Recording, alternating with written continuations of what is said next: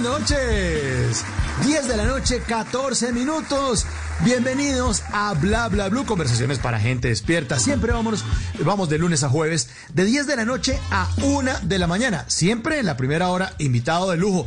Esta noche empezamos a calentar la semana de eliminatorias con uno de los periodistas y narradores deportivos más importantes, más queridos por el Gol Caracol, y que lo queremos muchísimo aquí en Blue Radio. Les va a hablar hasta que se les tironee esa lengua. Vamos a exigir al máximo. Ya lo vamos a presentar. Y hoy, como todos los lunes, les tenemos historias que merecen ser contadas. Esta noche tendremos a Juanita Reynoso, una mujer que después de 20 años abandonó el mundo corporativo para dedicarse a promocionar la lectura a través de cuentos infantiles que les escribía primero a sus hijos y que ahora le piden miles de lectores alrededor del mundo. ¿Ah? Buena, sí, un aplauso para Juanita. Ya después de las 11. Luego vamos con otra historia que merece ser contada y la hemos bautizado De Buenaventura hacia una gran aventura. Xiomara Quiñones, una afrocolombiana que aprendió a hablar inglés, alemán y hasta francés para conectar a muchos países de Europa con nuestros caficultores colombianos. Una historia también que merece ser contada esta noche aquí en Bla Bla BLU. Todo esto, oigan bien, todo esto a las 11 de la noche, porque después de las 12, ustedes, nuestros queridos oyentes, se toman el programa en el 316-692-5274. La línea de Bla Bla BLU, porque ahora te escuchamos en la radio. Así que estamos listos. Y antes de recibir a nuestro querido invitado, se ilumina el escenario número 2 de Bla Bla BLU para darle la bienvenida a Doctor Crápula. ¡Bienvenidos! Esto es Bla Bla BLU.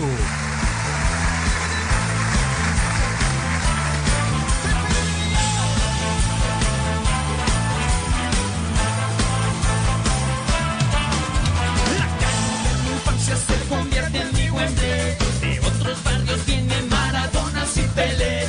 La copa más grandiosa es un roscón con gaseosa. Suerte pues el cuero que mi gente está que goza. Todos los domingos soy el pibe de mi barrio. Dos ladrillos, mi country, mi barrio, el vecindario. Todos los domingos soy el pibe de mi barrio. Dos ladrillos, mi country, mi barrio, el vecindario. Bueno, me confirman que ya está listo nuestro invitado. Nuestro invitado esta noche es un gran periodista, narrador deportivo, un gran pibe de este barrio, sí, que la tiene larga como el Tino Asprilla. O sea, pero no, la lengua, sí. Mejor recibamos con un fuerte aplauso al señor Carlos Alberto Morales. Buenas noches, bienvenido a Bla Bla BLU, señor, buenas noches. Hola Mauricio, para todos los oyentes de Bla Bla BLU. A esta hora pues hacía rato que no estaba por ahí. Muchas gracias por la invitación. Estamos aquí ya calentando motores para esta eliminatoria, Dios quiera que con grandes resultados para nuestra selección Colombia. Ay, por favor, este jueves retomamos el calendario de eliminatorias al Mundial de Qatar 2022. Uruguay-Chile, Paraguay-Perú, Argentina-Ecuador y el viernes a las 6:30 nuestra selección Colombia enfrenta a Venezuela, ¿no? Ahora sí, se subió la marea para usted, ¿no? Don Carlos, ahora sí le tocó, vea. Sí. Con toda, vamos con toda. Porque vamos aparte de la selección Colombia, del partido de la selección, a transmitir, por supuesto, el resto de la jornada eliminatoria. Entonces, ahí sí que vamos a tener larga la lengua, como usted decía al comienzo, porque tendremos que llevarle a todos los colombianos las emociones de toda la eliminatoria y estar pendiente, por supuesto, de cómo van quedando, qué resultados van saliendo y obviamente que nos vayan favoreciendo a nuestra tricolor. Oiga, Carlos Alberto, eso de las narraciones, contémosles a los oyentes cómo es, porque no conocemos el cableado. Los turnan, unos sí, unos van, cuando los partidos son pegados, descansan. ¿Qué hacen ustedes? Cuéntanos un poco de cómo es eso detrás de cámaras o lo que no alcanzamos a ver al aire o a escuchar. En las eliminatorias, en las eliminatorias, digamos que nos vamos a referir porque comienzan ahora.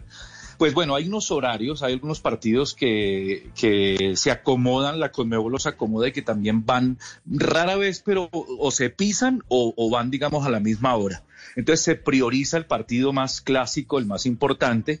Obviamente Colombia por encima de los demás. A veces es un día, como lo decías al comienzo, El jueves Uruguay, es un buen partido, Uruguay-Chile, Chile será el próximo rival de Colombia, el día 13. Entonces, bueno, no hay problema, lo tendremos el jueves y Colombia el viernes. Entonces sucede a veces en esa doble jornada que Colombia va un día y los otros el otro. A veces van el mismo día o se topan de horario. Ya en copas internacionales como los mundiales de fútbol, por ejemplo, pues ahí sí, el camellito se incrementa, el trabajo se incrementa porque a veces son 2 partidos en el día, en algunas oportunidades 3, dependiendo de la importancia de los rivales y de ese mismo partido, ¿no? Entonces digamos que puede hacer 2 en el día o a veces 3, o hacemos 1 en radio y 1 en televisión, o 2 y 1, dependiendo, o 1 y 1, sobre todo en las primeras fases, ¿no? Se sabe el calendario y se va priorizando esa calidad, digámoslo así, de cada una de las selecciones. Y eso lo rotan, o sea, tienen un jefe que es el que decide y distribuye los partidos, ¿no? Sí. Dice, bueno, usted va en este, usted va en este y usted va en este. Sí, claro. Javier es el jefe. Ricardo Rego es el segundo al mando. Digamos que entre ellos dos y Javier pues es el que decide quién va. Obviamente siempre con Colombia un grupo, digamos que sería el grupo 1, con Javier. Ahora vamos a tener en esta oportunidad, ahora que hablamos de esa distribución, me acordé, vamos a tener al profe Rafael Dudamel, que fue arquero en Colombia. Arquero de Santa Fe, arquero del Deportivo Cali, fue recientemente director técnico de la selección Venezuela, con gran suceso. Entonces va a estar acompañándonos en ese grupo de Javier, de Rafael Dudamel y quien les habla. Y el otro grupo, Pepe Garzón, otra extraordinaria persona, extraordinario narrador, compañero de trabajo también en Blue y en el Gol Caracol, con Ricardo Rego y el profe Norberto Pelufo. Digamos que esos 2 grupos son los que vamos a llevar todas esas emociones de nuestra selección y de los partidos que estamos hablando. Pero cuando usted habla de Javier, ¿está hablando de Javier Hernández Bonet? O sea, ¿usted a su jefe le dice Javi y Javier? Claro. Sí, claro. El jefe, Javier Hernández Bonet, claro. Él es el director general de deportes. Sí, no, al aire Javier, pero digamos que fuera del aire, sí, claro, con respeto. Don Javi, sí.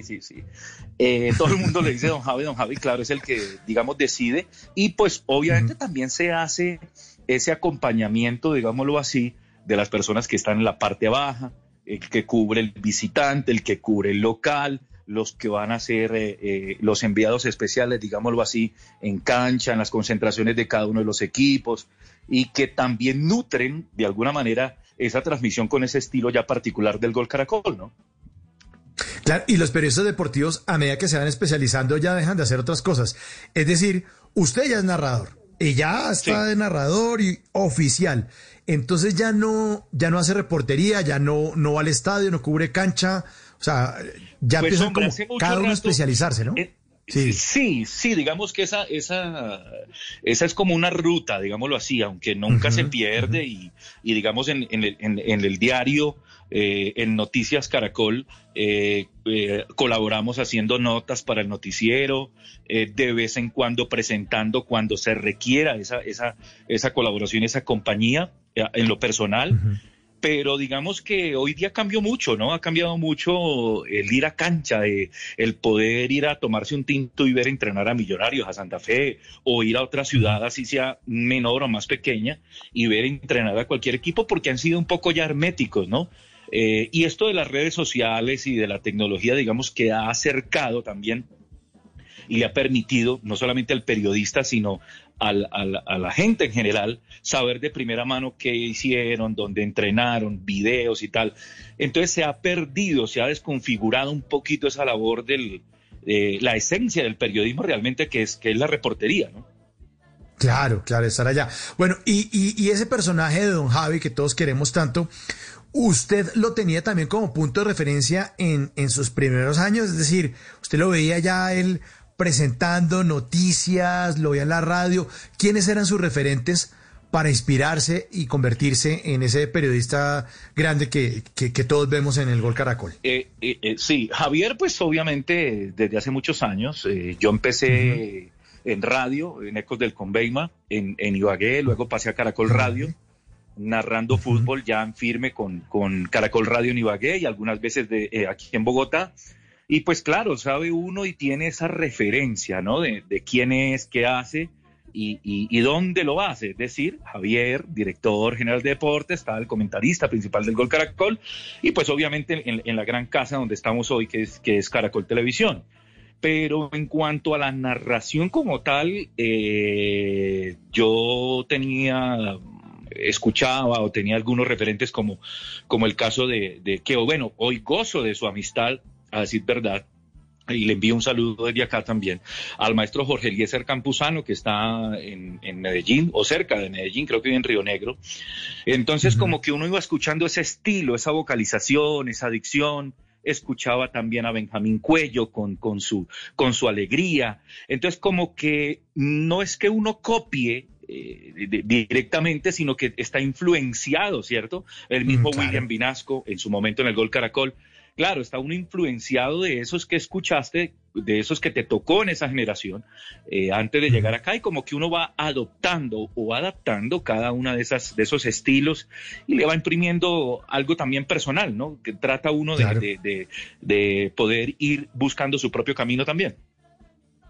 Sí, y es indiscutible, claro. Además, cuando uno es niño, uno también juega como hacer eso. Y lo va imitando hasta que encuentra su camino. Pero ¿usted en qué momento en su niñez dijo, oye, yo como que voy a hacer eso que estoy viendo en televisión o eso que estoy escuchando en radio? ¿Se inspiró en algún momento? ¿Usted jugaba a narrar cuando era niño? Sí. Bueno, no digamos que era el juego predilecto todas las veces, no, pues porque obviamente recochar en la calle, el balón, la pelota, en la época bonita de barrio que uno podía jugar, no había tecnología tanta, ¿no? Pero hay algo muy particular que me hiciste acordar, y es que te acuerdas el partido de Argentina-Colombia, ¿no? El 5-0. Sí, claro. El recordado 5-0. Septiembre del 93. Correcto, septiembre del 93. Y entonces estábamos en Ibagué, yo soy de Ibagué, vivía en un barrio que se llama Villa Marlene en Ibagué. Y entonces me gustó como que al frente, no recuerdo si había unas canchas, como te digo, como una tienda grande, una mini tienda, no sé, pero tenían, digamos, sillas, mesas y había un televisor gigante ahí, grande, pues de la época, y iban a transmitir y proyectar el partido, la gente se acercaba y pues lo veía ahí como que con el ambiente ese de barrio, de barriada. Y entonces le decía yo a mi mamá le dije, mamá, ¿me deja ir a ver el partido con mi hermano ahí al frente? Era al frente de la casa donde vivíamos. Entonces, bueno, listo, vayan con cuidado y pilas ahí, porten bien, tal, bueno.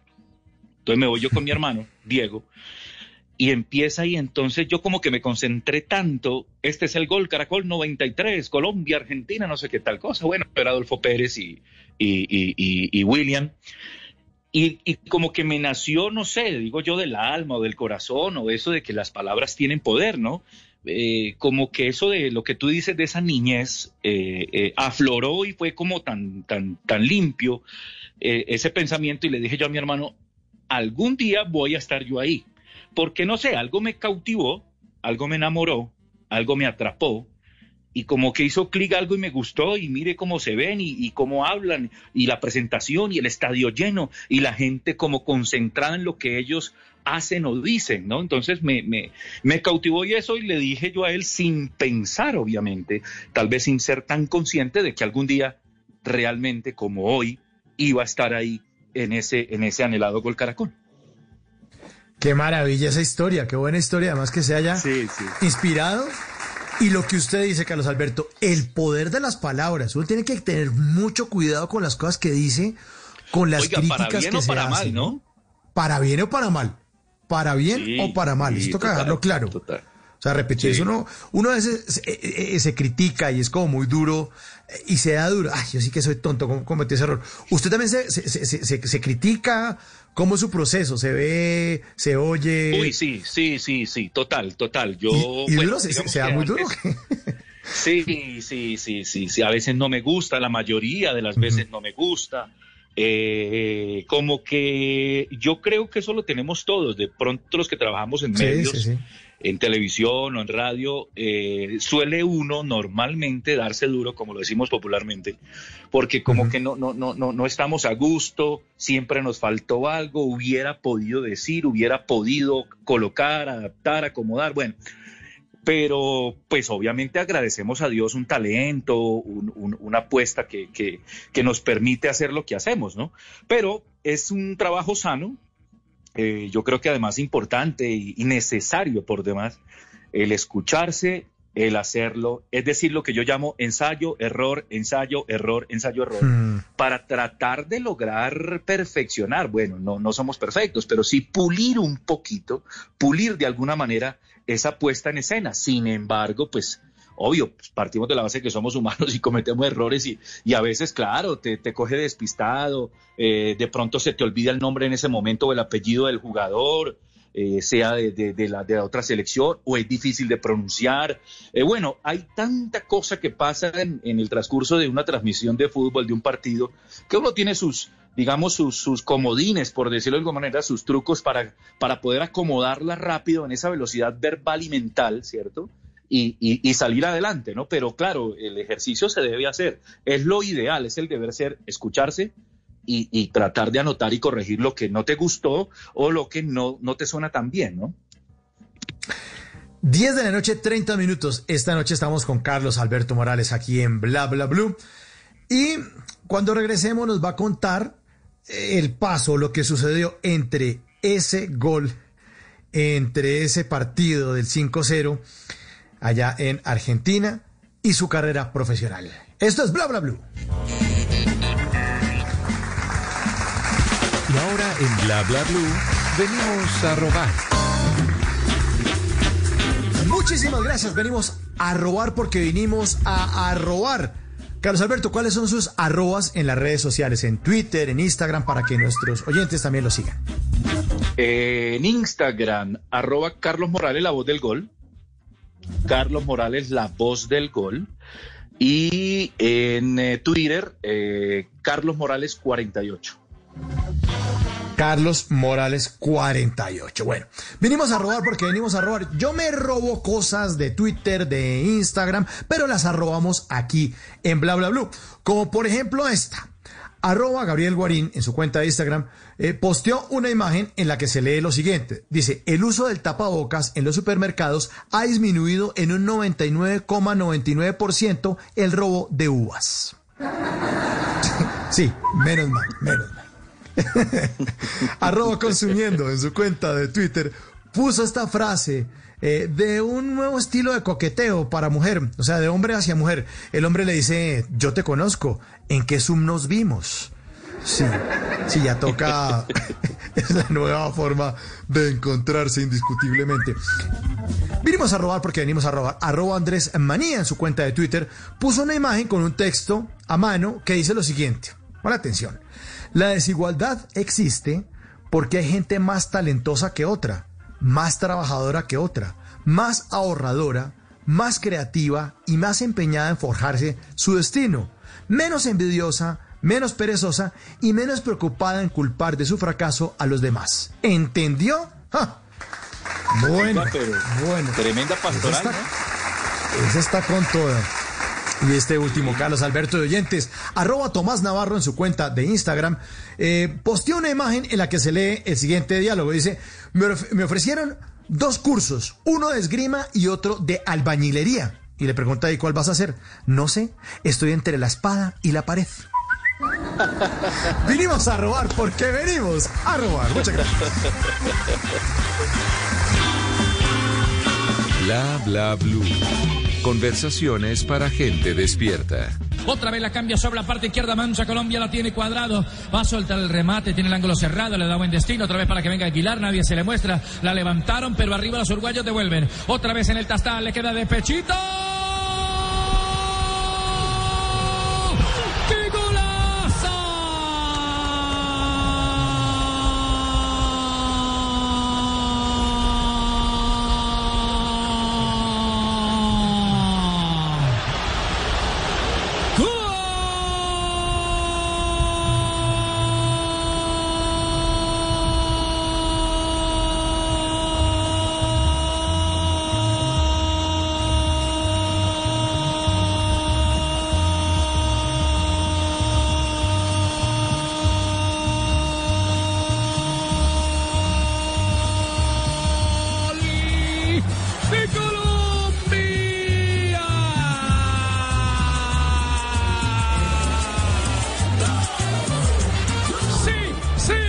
Sí, es la voz de Carlos Alberto Morales. Oiga, yo oigo esto y vuelvo a emocionarme. Eso pasó hace tanto tiempo, el 28 de junio de 2014. Y usted nos conectó demasiado, hermano. Yo sí le quiero agradecer porque esto fue memorable, este gol. Memorable. O sea, yo no sé si puede estar en la antología de las grandes narraciones del fútbol en Colombia, Carlos Alberto, pero y en la suya también tiene que estar por lo menos en el top 3, ¿o no? Sí, total, además por lo que significó, es que es un golazo, ¿no? La forma como se concibe, cómo se gestiona, cómo termina, además también el escenario donde estábamos, que era el templo del fútbol brasilero, que es el Maracaná, Río de Janeiro, un mundial frente a Uruguay, no, es decir que yo creo que todo el escenario de lujo, un marco de lujo para un golazo de lujo, tanto es así que fue elegido el mejor gol de ese torneo, y James, que pues además se consagró como el goleador también del campeonato, es decir que toda esa serie de ingredientes nos dan como resultado esa emoción de la que usted habla, y pues un gol que seguramente no, estamos seguros de que no se nos va a olvidar y siempre estará en nuestros corazones. Sí, y sobre todo con la pasión con la que usted lo narró, fue una cosa en serio que esa energía, ¿no? Yo no logro describir esa energía porque no soy físico, pero ¿cómo le transmite uno eso a los oyentes? Es una cosa increíble además.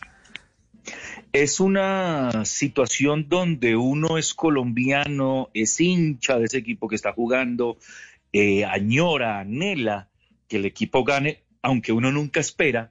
Ahí es donde está ese tema de que genere esa pasión de la que usted está hablando, o esa emoción también de la que usted está hablando, porque, claro, el partido se puede ganar 3-0, 4-0, lo puede empatar, lo puede perder, bueno, eso va y viene, pero en el Mundial, claro, añoramos todos eso, estamos pendientes, está tensionada la situación, la cosa. Cuando sale James con una joya de esas, pues claro, ahí se desborda toda la pasión y toda la emoción y se queda uno corto en adjetivos para poder calificar una acción, una jugada de estas tan importante y lo que significó. Así es. Bueno, quedamos en el 5-0 Colombia-Argentina.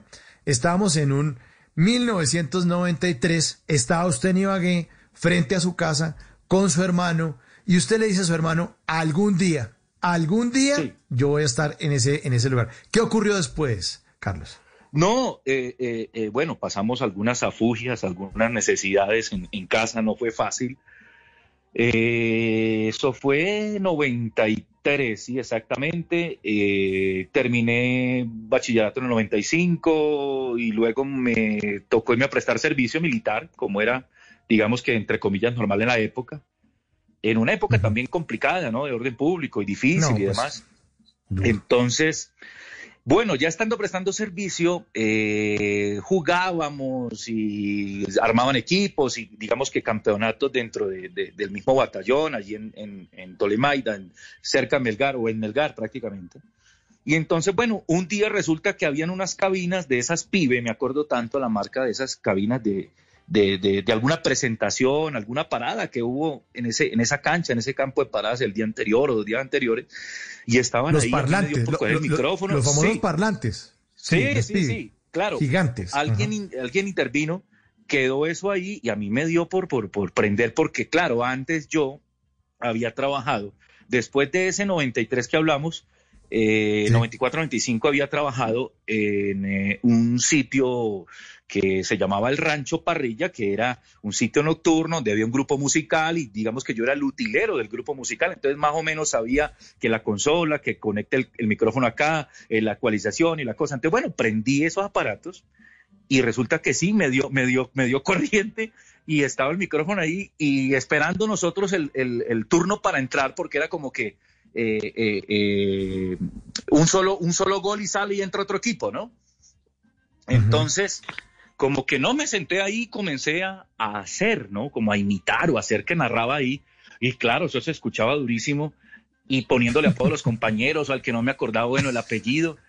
Y le gustó de pronto al comandante, al coronel que estaba ahí en ese juego, que era comandante de la compañía nuestra. Y entonces al otro día, no, dígale a Morales que vaya, no, que no juegue aquí, que no, que vaya y que transmita, préndale ahí para que haga bulla y que nos anime y que la cosa. Oiga, y eso se quedó así, y me quedó gustando, como que descubre ciertas cosas, ¿no?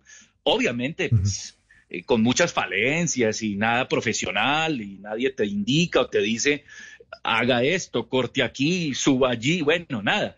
Pero como que ahí fue creciendo además esa semillita, pero no me acordaba yo todavía de lo que habíamos hablado del 93. Bueno, pasó el 95, 96, llega el 98 y se da la oportunidad con Augusto Labrador, esta persona que te hablo, con la que trabajaba en el rancho de utilero de ese grupo musical, pues de entrar a Radio Super cuando existía Radio Super con los Pava, tenía la superestación, Radio Super y demás en Ibagué, y ahí comienzo ese camino que hoy pues me tiene aquí en Bogotá.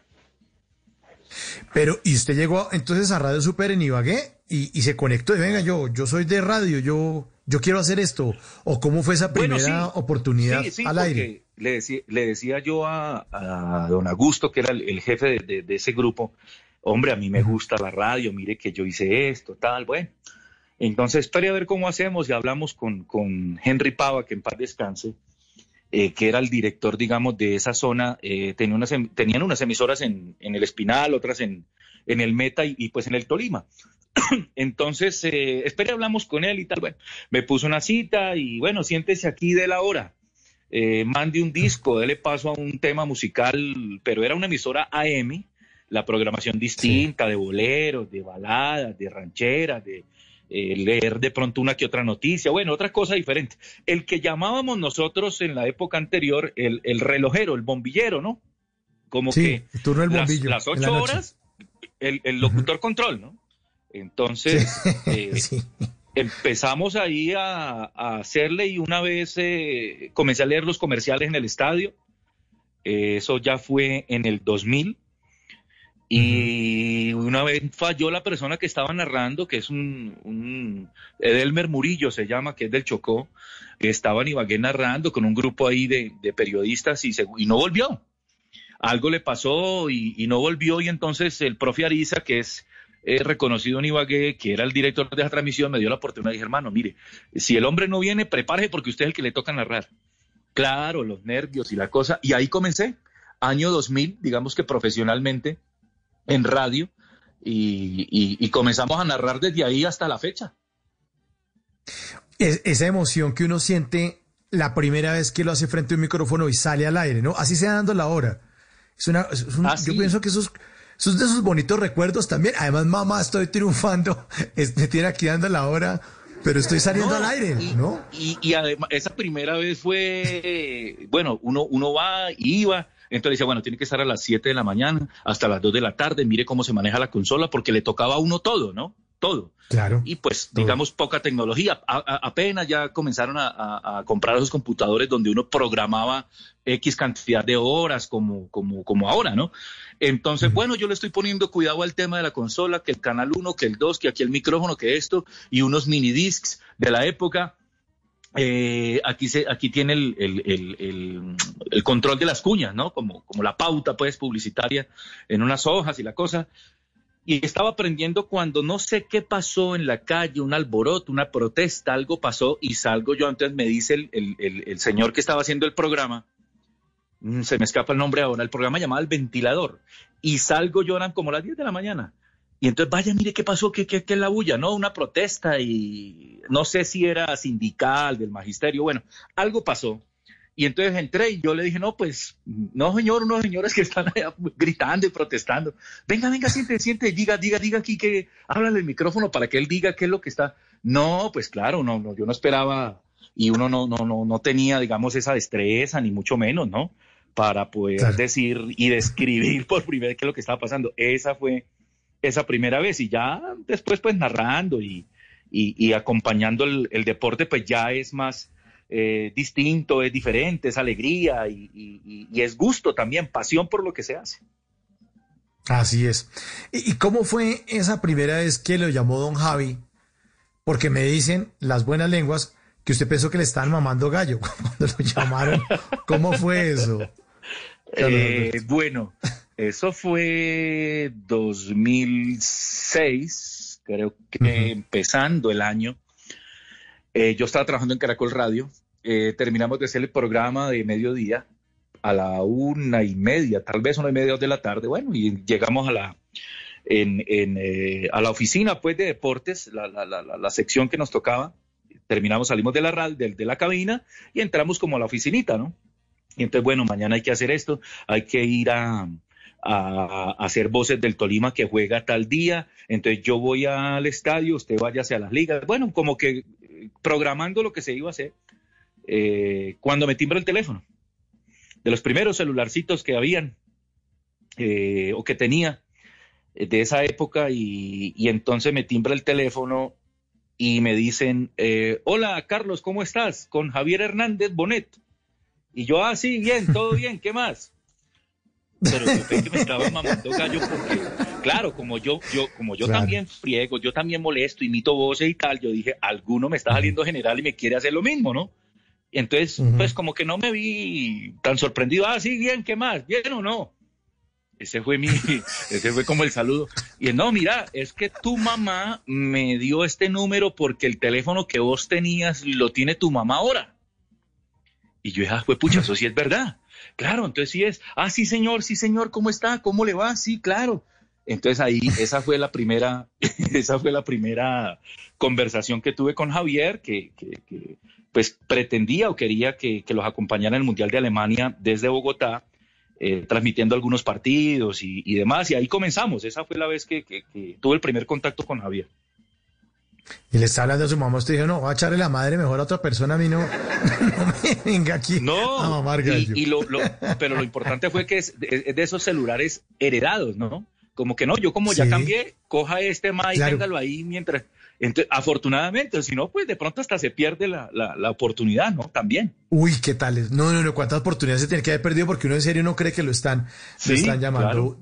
Claro, 10 de la noche, 46 minutos. Bueno, usted tiene 3 hijos, ¿no? Ahorita vamos a hablar de hijos porque, a propósito de sus hijos, llega aquí Simón Hernández con libros para niños. Adelante, Simón Hernández, bienvenido a Bla Bla BLU. Los libros para niños inundan hoy en día las librerías de todo el mundo. Hay libros infantiles de todos los géneros, de varios formatos, con sonidos y hasta con olores. Pero toda esta oferta es un fenómeno realmente muy reciente en términos de historia de la literatura. En la Edad Media y en el Renacimiento, el acceso a los libros era muy limitado y aquellos libros que podían llegar a los niños poco tenían que ver con lo que hoy entendemos como libro infantil. Con la llegada y la popularización de la imprenta, fueron editándose historias para niños hasta entonces difundidas mediante la tradición oral. Se conocieron novelas ligeras como las de Robinson Crusoe y Los viajes de Gulliver, ambas escritas para adultos, pero recomendadas con el paso del tiempo también para niños. A principios del siglo XIX, los hermanos Grimm aparecieron en el panorama literario y lo cambiaron todo. Por si no sabían, fueron recopiladores de historias y cuentos como La Cenicienta, El Príncipe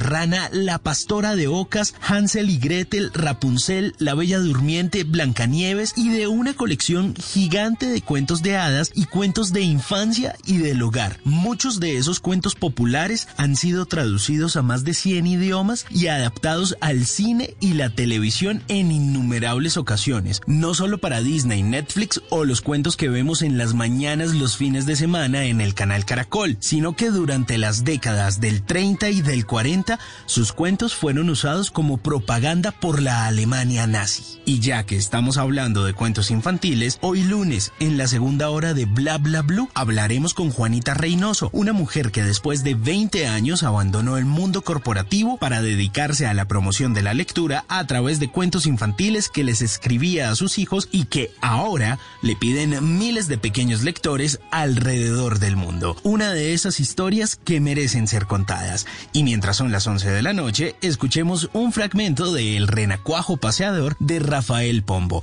producido musicalmente por Andrea Echeverry e Iván Benavides. El hijo de rana, el renacuajo, salió esta mañana, muy tieso y muy majo. El hijo de rana, rin, renacuajo, salió esta mañana muy tieso, muy majo, con pantalón corto, corbata a la moda, sombrero encintado y chupa de boda. Muchacho, no salga, le grita mamá. Pero él hace un gesto, llorando se va. Halló en el camino un ratón vecino Y le dijo, amigo, venga usted conmigo, visitemos juntos a Doña Ratona y habrá francachela y habrá comidón. Nunca te irás a la cama sin aprender algo nuevo. Bla Bla BLU. Dale alegría, alegría a mi corazón. Es lo único que te pido, al menos hoy. Y dale alegría, alegría a mi corazón. Afuera se da la pena y el dolor. Y ya verás, las sombras que aquí estuvieron no estarán. 10 de la noche, 50 minutos. Dale alegría a mi corazón, de Fito Páez. Sí, esta es la versión original y muchos hinchas en los estadios, sobre todo en Argentina, pues le cambian la letra muchas veces a las canciones de sus artistas preferidos para animar a sus equipos. Esta noche en Bla Bla BLU, Carlos Alberto Morales, conectado con el fútbol, con las emociones. Y hace unos minutos le preguntaba a Carlos por sus hijos. Hablemos un poco de su... ¿Es verdad que usted tiene un hijo que se llama Willington? Como Don Willington Ortiz. Sí, ¿no? sí. ¿Era un homenaje o algo así o no? Es un homenaje, pero a un tío ya fallecido. Digamos que él falleció y tiempo después nace él. Entonces era el único hijo varón de doña Amparo, la abuela de mi hijo, en ese momento. Entonces eran 3 mujeres y él fallecido. Entonces no, que mire, era muy querido. Entonces claro, y nació y es varón y es niño, yo que quisiera que le pusieran Will. Bueno, entonces se quedó Willington. Es Willington, sí. ¿Y cuántos años tiene Willington? Willito ya tiene 18 años. 18 años. Willito. Valentina. ¿No? Sí, yo le digo Willito. Willito tiene 18. Willito, jayanazo de 18 años. Pensé que era un niño de 7 años, Carlos Alberto. No. 18, no. Willito tiene 18 y mide 1,85. Ah, bueno. Y Valentinita tiene 15, es la del medio, Valentina. Sí. Está haciendo 10º, el próximo año, si Dios lo permite, David se gradúa. Y Manuelita tiene 11 años. Los papás siempre van a ver a sus hijos como los niños, ¿no? Siempre, sí, yo me acuerdo de mi mamá refiriéndose a mis hermanos, nosotros todos grandes, no es que vamos a ir allá con los niños a la novena de Aguinaldo, los niños, un jayanazo de 18 años lleno de mañas, tiene uno más mañas que un gamín de 30 años, o sea, que los niños. Sí. No, pero ese es el motor, ese es el amor verdadero, el cariño verdadero, por el que uno le brillan los ojos, siente pasión, se la juega todos los días.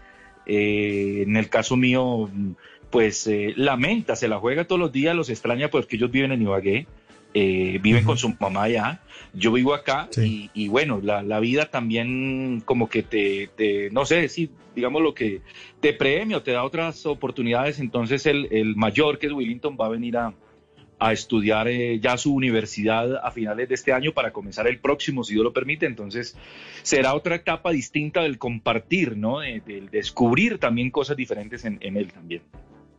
¿Y él se va a ir por el camino también del periodismo o no? ¿O va a hacer otra cosa? No. Él va a estudiar Derecho. Quiere estudiar Derecho, entonces desde que uno pueda hacer cualquier cantidad de esfuerzos inimaginables, desde que ellos puedan llegar a buen puerto en su carrera, lo que le guste, y uno pueda hacer el esfuerzo, pues hombre, muy complacido por eso y muy contento, ¿no? Muy ansioso de que llegue ya ese momento en que ya tan grande, pues venga nuevamente a vivir conmigo, vamos a vivir los dos solos. Entonces pues, bueno, va a ser otra época bonita, ¿no? Creo yo. Sí, ya para el otro semestre, supongo. Para el 2021. Sí. Tiene una entrevista el 14 ya en la universidad y bueno, se va preparando ahí para hacer pues sus documentos, papeles y demás, y comenzar ya finales de enero, comienzos de febrero próximo. Bueno, y Valentina, que está en décimo, ella dice que quiere estudiar. No, pues yo le pregunto, ¿y tú qué vas a estudiar o qué quieres estudiar? No, yo no sé todavía, no, pero mira que esto ya... Entonces por ahí la última vez me salió con el hermano, o sea, Willington fue el que me dijo, no, ella dice que quiere estudiar comunicación social. Y yo le dije, ¿verdad, Tina? Que no me diga eso, ¿verdad? Se ríe y no dice nada. Entonces, yo creo que es de esas etapas que tuvimos todos como que indecisos, que le gusta esto, pero también aquello, y como que no sabe, como no ha terminado todavía su colegio, pues como que todavía no se ha decidido, ¿no? A Wellington también le costó decidirse un poquito. Ahí no sé cómo se llaman ahora, unas ferias, creo, que van a los colegios y son... No sé el nombre bien, se me escapa, de estas personas que como que ven su desempeño en ciertas áreas y te van guiando y dices, bueno, tienes unas aptitudes para tal carrera o para estas 3 carreras, tal. Entonces como que lo van guiando en una zona de esas que ya hacen 11, pero bueno, ella va a ser 11 el año entrante y Manuelita por ahora dice que ella quiere ser doctora de niñas o de niños, entonces pues está todavía en su infancia, primera infancia, entonces pues esperemos a ver de qué se enamora, de qué la cautiva, ¿no? Ah, sí. Y hablando de universidad, ¿es cierto que usted está estudiando para ser abogado? Uy, sí, ha sido duro. Estoy estudiando Derecho, voy en quinto, sexto, de eso que uno tiene 3 materias de quinto, 4 de sexto, y una que dejó verde por allá de primero.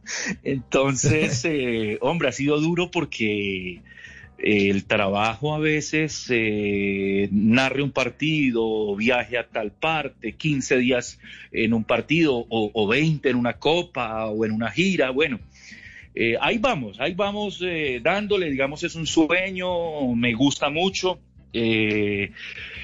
tratando de terminarla y mirando a ver si a futuro pudiéramos especializarnos en algún área. Me gusta mucho, siento pasión por eso y ahí vamos también. Entonces, por eso te decía que ahora que me tocas el tema de los hijos, Willington va a venir a estudiar Derecho, entonces como que va a ser bonito un compartir del diario vivir, pero también de, ojo que esto es así, o que él le enseña a uno, no, mira que me mandaron este libro, esto es por este lado, cosas que yo ya no me acuerdo, entonces como que va a ser chévere todo eso, pero sí, estamos tratando de sacar adelante la carrera. Sí, pero tiene que organizarse porque de pronto él se termina convirtiendo en narrador deportivo y usted en abogado. No le gusta mucho. Él le gusta el fútbol y palpita y vibra y va al estadio y ve el Tolima y la cosa, pero muy tímido como para los medios, ¿no? Ah, bueno. Bueno, pero el que no es tímido definitivamente es usted. Además de todos, dentro de su faceta de periodista, que uno lo ve muy serio y esa buena energía, usted es un mamagallista, Carlos Alberto. Yo lo he visto a usted imitando gente y es una maravilla. Es una maravilla. ¿Eso también lo hacía desde niño? Lo hacía como, ¿qué te digo? Yo creo que sí, yo creo que por allá en ese 93 de que hablamos un poco antes, no, sí. Era un adolescente ya, yo creo que sí, digamos no tan niño, pero sí ya entrando a la adolescencia, ¿no? En el colegio, entonces escuchábamos, había una emisora que era Bienvenida Estéreo en ese momento. Claro, hoy cambió de nombre, y había un programa que se llamaba La Parejita del Amor, me acuerdo tanto. Y entonces, bueno, que el mensajito de Pepita pa' Juanito dice, te quiero mucho, te extraño y no sé qué vaina, tal cosa, con musiquita. Entonces el tipo que lo hace, que hoy día es amigo mío, tenía su tono y su cosa, y yo lo imitaba en el salón y molestaba, y entonces como que sí, me tenía tal vez de pronto cierta facilidad para hacer algunas voces de los mismos compañeros o de algún personaje que se conocieran en el entorno, ¿no? Y como que fue naciendo y ahora lo hacemos ahí, digamos, en Blog Deportivo, en ese show deportivo de la radio, el único show deportivo de la radio, ahí todos los días de 2 a 4, con Don Javi. Entonces tenemos varios personajes y de periodistas, de dirigentes, bueno, personas que están muy cercanas al deporte y más exactamente al fútbol. Uno de los grandes imitados es Weimar Muñoz, ¿no? ¿Cómo es Weimar? Carlos Alberto, ¿cómo es que habla Weimar? Atlético Nacional ha tenido 4 veces del fondo. En una noche de locura ha entrado una pelota que fue como cuchillo mantequilla.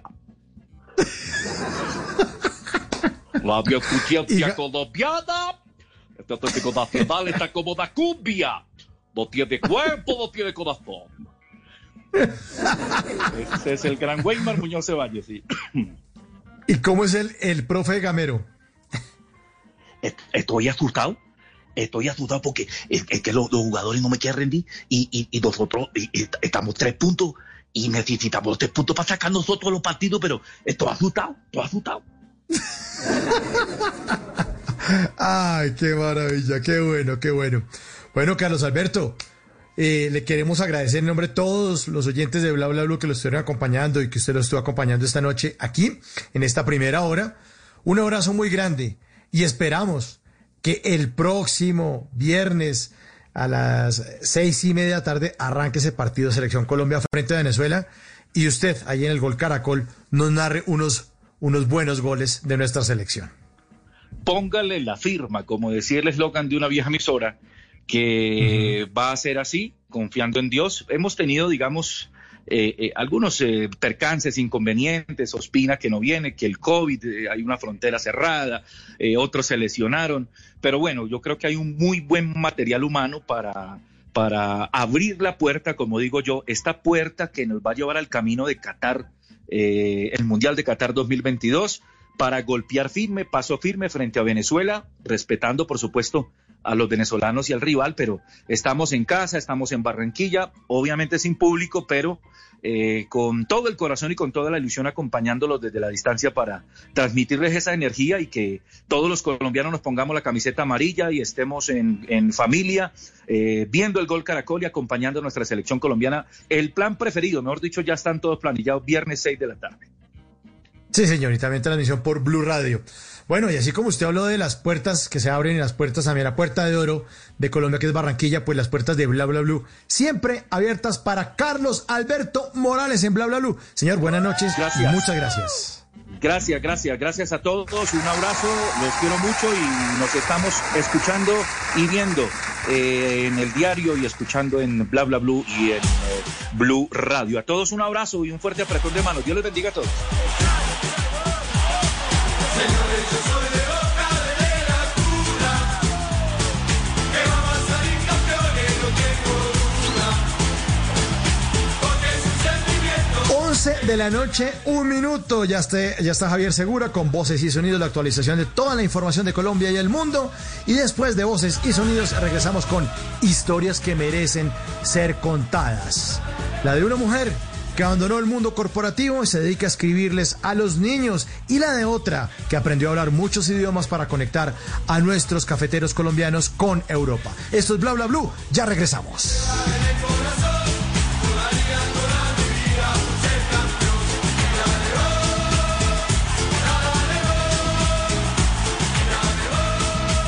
En las noches, la única que no se cansa es la lengua. Por eso, de lunes a jueves a las 10 de la noche empieza Bla Bla BLU, con invitados de lujo. Yo soy Lorna Cepeda. Yo soy Diego Verdaguer. Les habla Consuelo Les habla el chef Jorge Raúl. Hola, soy Carolina Cuervo. La reina de la música popular. Yo soy Adriana Lucía. Yo soy Tato de Evia. Blue, vamos a echar entonces el pote y el petaco. Con buena música, con historias que merecen ser contadas, con expertos en esos temas que desde nuestra casa tanto nos inquietan y con las llamadas de los oyentes que quieran hacer parte de este espacio de conversaciones para gente despierta. Bla Bla BLU, de 10 de la noche a 1 de la mañana. Bla Bla BLU, con María Macausla, Simón Hernández y Mauricio Quintero. Bla Bla BLU, porque ahora te escuchamos en la radio.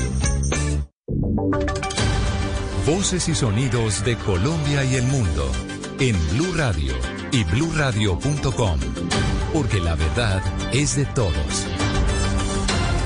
Ya son las 11 de la noche y 3 minutos. Soy Javier Segura y esta es una actualización de las noticias más importantes de Colombia y el mundo en Blue Radio. Hasta 60.000 litros de leche al día tendrán que botar en Yarumal y Campamento, en el departamento de Antioquia, por un derrumbe que tienen comunicadas a 6.000 personas. Ya hay crisis humanitaria porque no es posible movilizar alimentos. Valentina Herrera.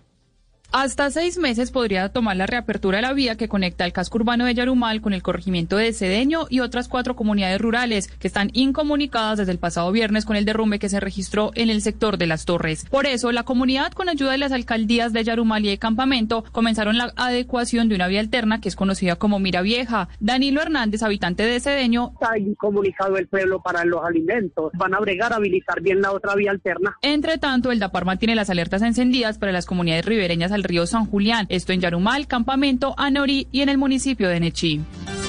11 de la noche y 4 minutos, las autoridades en Cali confirmaron un hurto a una sede bancaria de un centro comercial al norte de esa ciudad en la modalidad de taquillazo. Hay un capturado, aún no se define la cifra de lo raptado, informa Fabri Cruz.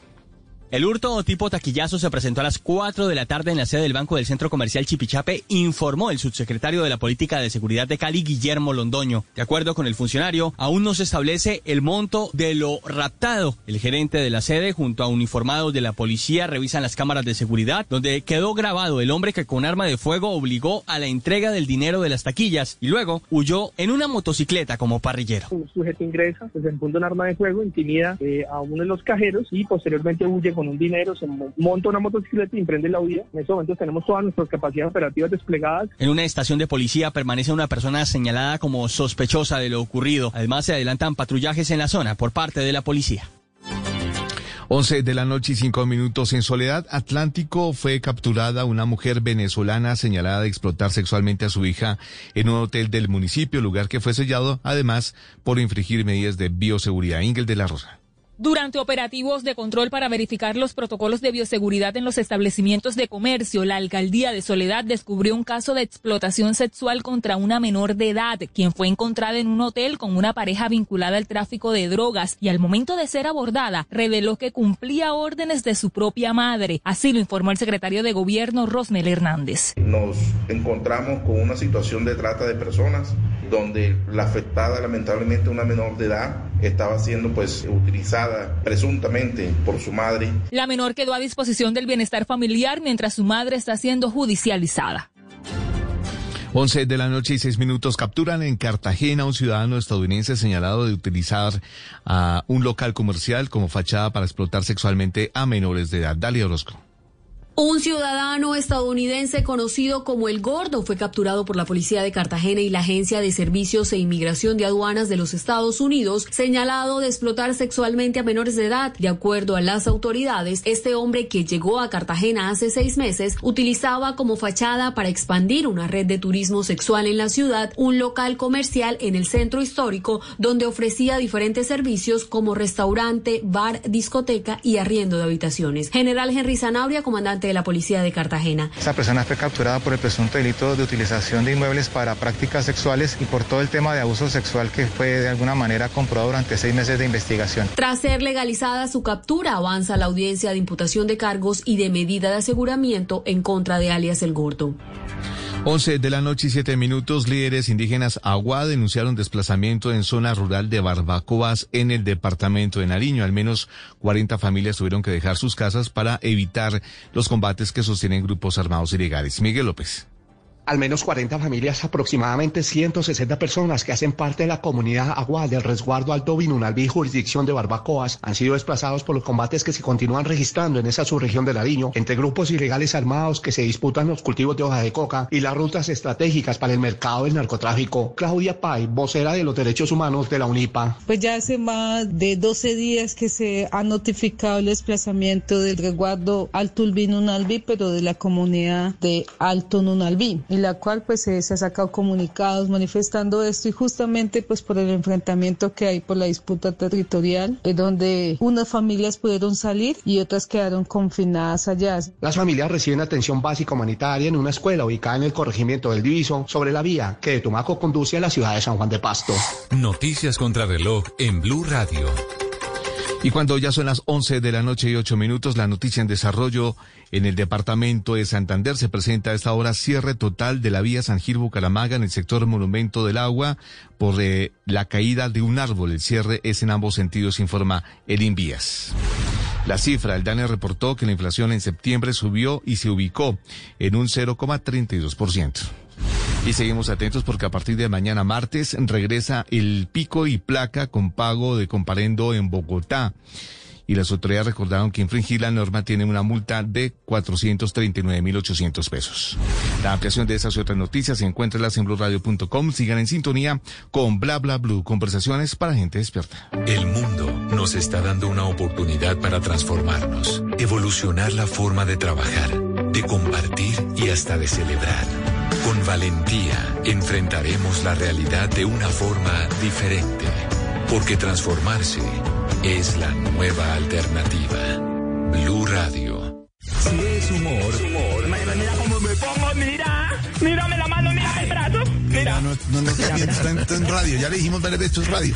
Alberto, mira. Que no está en radio ya. Alberto, que hay de cierto que a vos cuando te operaron del apéndice te la tuvieron que buscar con Waze ahí entre esa barriga. Bueno, ya, Yo pensando. Si es opinión. ¿Quién mató al doctor Álvaro Gómez, oiga? Pues, señorita, llevamos 25 años esperando a ver si la justicia ordinaria nos cuenta y nada, no hay ningún capturado y muy pocos avances. Hay una teoría de que los autores intelectuales son el presidente, el ministro del Interior de la época Serpa, pero si las FARC dice que cometió el delito, pues hay muchas razones para pensar que puede ser así. Voz Populi. Si detienen el balón cuando usted va pasando por un parque.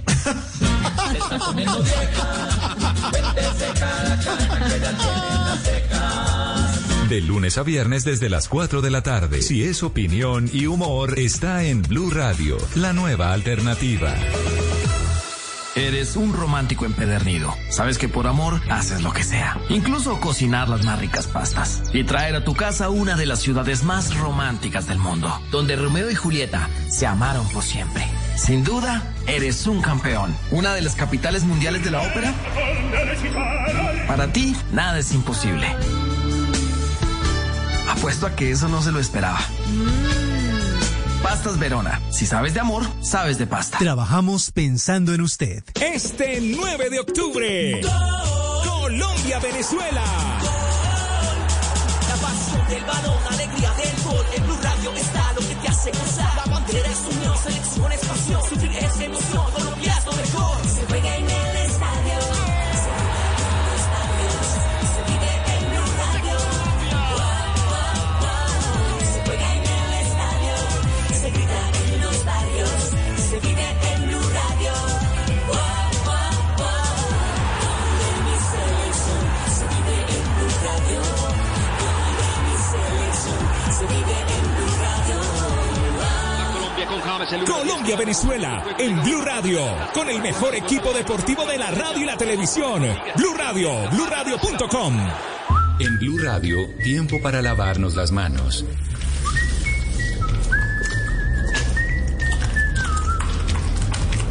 Tómate el tiempo para cuidarte y para enterarte de todo sobre el coronavirus. Síguenos en redes sociales, en bluradio.com y en todos los espacios informativos de Blue Radio. Numeral Yo me cuido, yo te cuido. Blue Radio, la nueva alternativa. En las noches, la única que no se cansa es la lengua.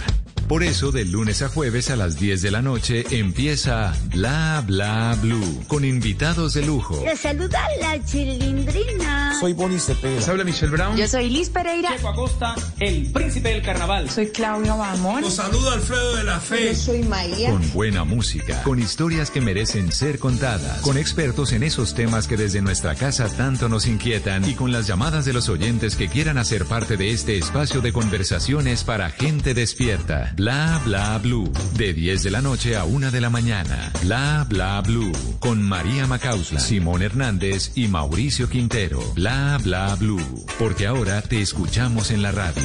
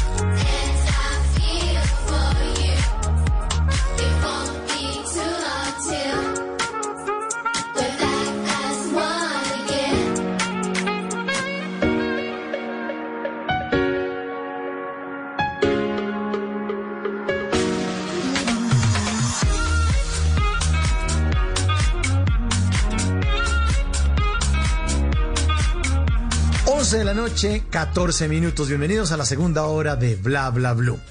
Hoy es lunes de historias que merecen ser contadas. Esta canción nos sitúa un poco en el entorno de la primera historia que vamos a contarles a nuestros oyentes. La canción se llama Changes. Es una canción que hace el dúo francés de música electrónica Fallen What, que tienen también unos invitados, unos australianos llamados Pa No. En esta canción oímos unos niños cantando, en el video también los vemos jugando, y así como el nombre de esta canción Changes, los niños generan cambios en las personas. Y si no, que lo diga Juanita Reynoso, una mujer que después de 20 años abandonó el mundo corporativo para dedicarse a la promoción de la lectura a través de cuentos infantiles que les escribía a sus hijos y que ahora les piden muchos lectores, pequeños lectores alrededor del mundo. Esa es la primera historia que merece ser contada de esta noche. La segunda será la de Xiomara Quiñones, una mujer nacida en Buenaventura que generó esos changes, esos cambios desde su propia niñez, superando la barrera del idioma, aprendiendo inglés, alemán y hasta francés para conectar a Europa con nuestros caficultores colombianos. Hoy en Historias que merecen ser contadas de Bla Bla BLU, estas son las que tenemos para todos ustedes. Bienvenidos.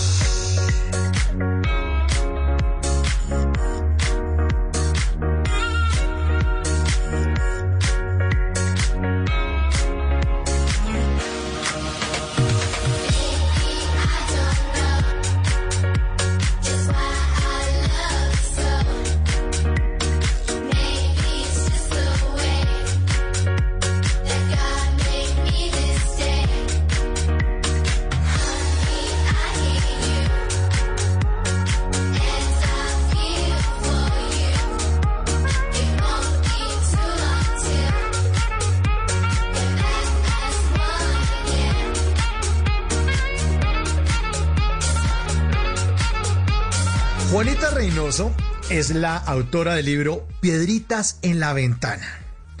Y le damos la bienvenida a Bla BLU. Juanita, buenas noches y muchísimas gracias por estar con nosotros. Hola Mauricio, buenas noches. Muy contenta de estar aquí en Blue Radio. Bueno, estamos muy felices con su libro Piedritas en la Ventana. Pero vamos a hablar de su vida, vamos a hablar de su transformación, de esos cambios de los que estábamos hablando hace un minuto. ¿Cómo era su vida corporativa hace algunos años, Juanita? Me dediqué al mundo de las telecomunicaciones en el área de mercadeo y disfruté mucho esa época porque la tecnología tiene un encanto maravilloso y aprendí muchas cosas y conocí gente muy importante para ese momento de mi vida.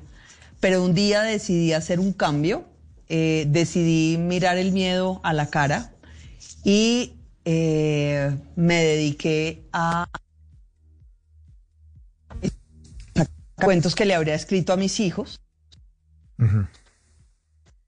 A ver, tenemos un problemita ahí con el sonido. Sí, Juanita, tenemos un problema, una interrupción ahí con el sonido.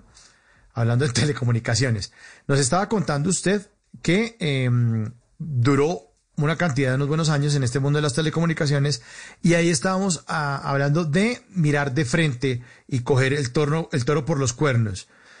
Cuéntenos, ¿por qué decidió usted hacer ese cambio? ¿Qué fue lo que pasó? ¿Por qué se miró en el espejo y decidió hacer un cambio en su vida?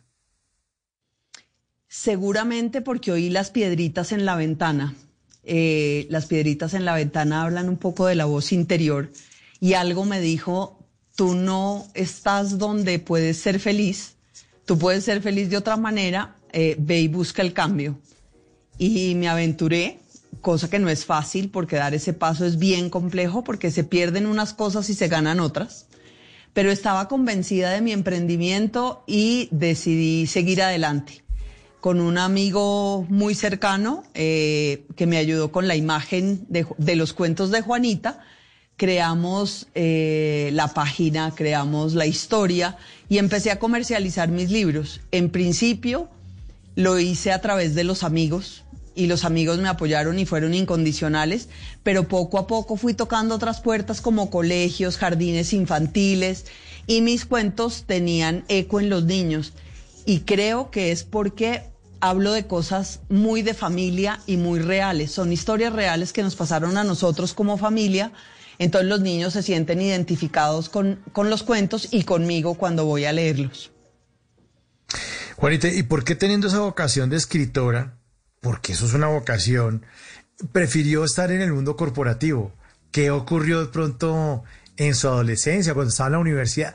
¿O qué pasó y dijo, no, yo me voy por el mundo serio, vamos a producir proyectos y vamos a generar, a cumplir con metas, a cumplir con estos objetivos de las empresas? ¿Qué ocurrió en su vida? Bueno, mi historia laboral arranca en Revista Semana, arranca con las separatas comerciales y después paso al área de redacción y no me siento tan cómoda y decido cambiar al mundo empresarial a través de una oficina de medios y ahí conozco una empresa que se llama IMSAT, que es donde yo arranco mi carrera y donde me quedé los 20 años que trabajo y me gustaba el mundo dinámico de la tecnología, o sea, era un tema nuevo, era Internet, la llegada de Internet a Colombia, la llegada de data center, la llegada de la voz sobre IP, de los productos de colaboración que hoy son tan importantes en este.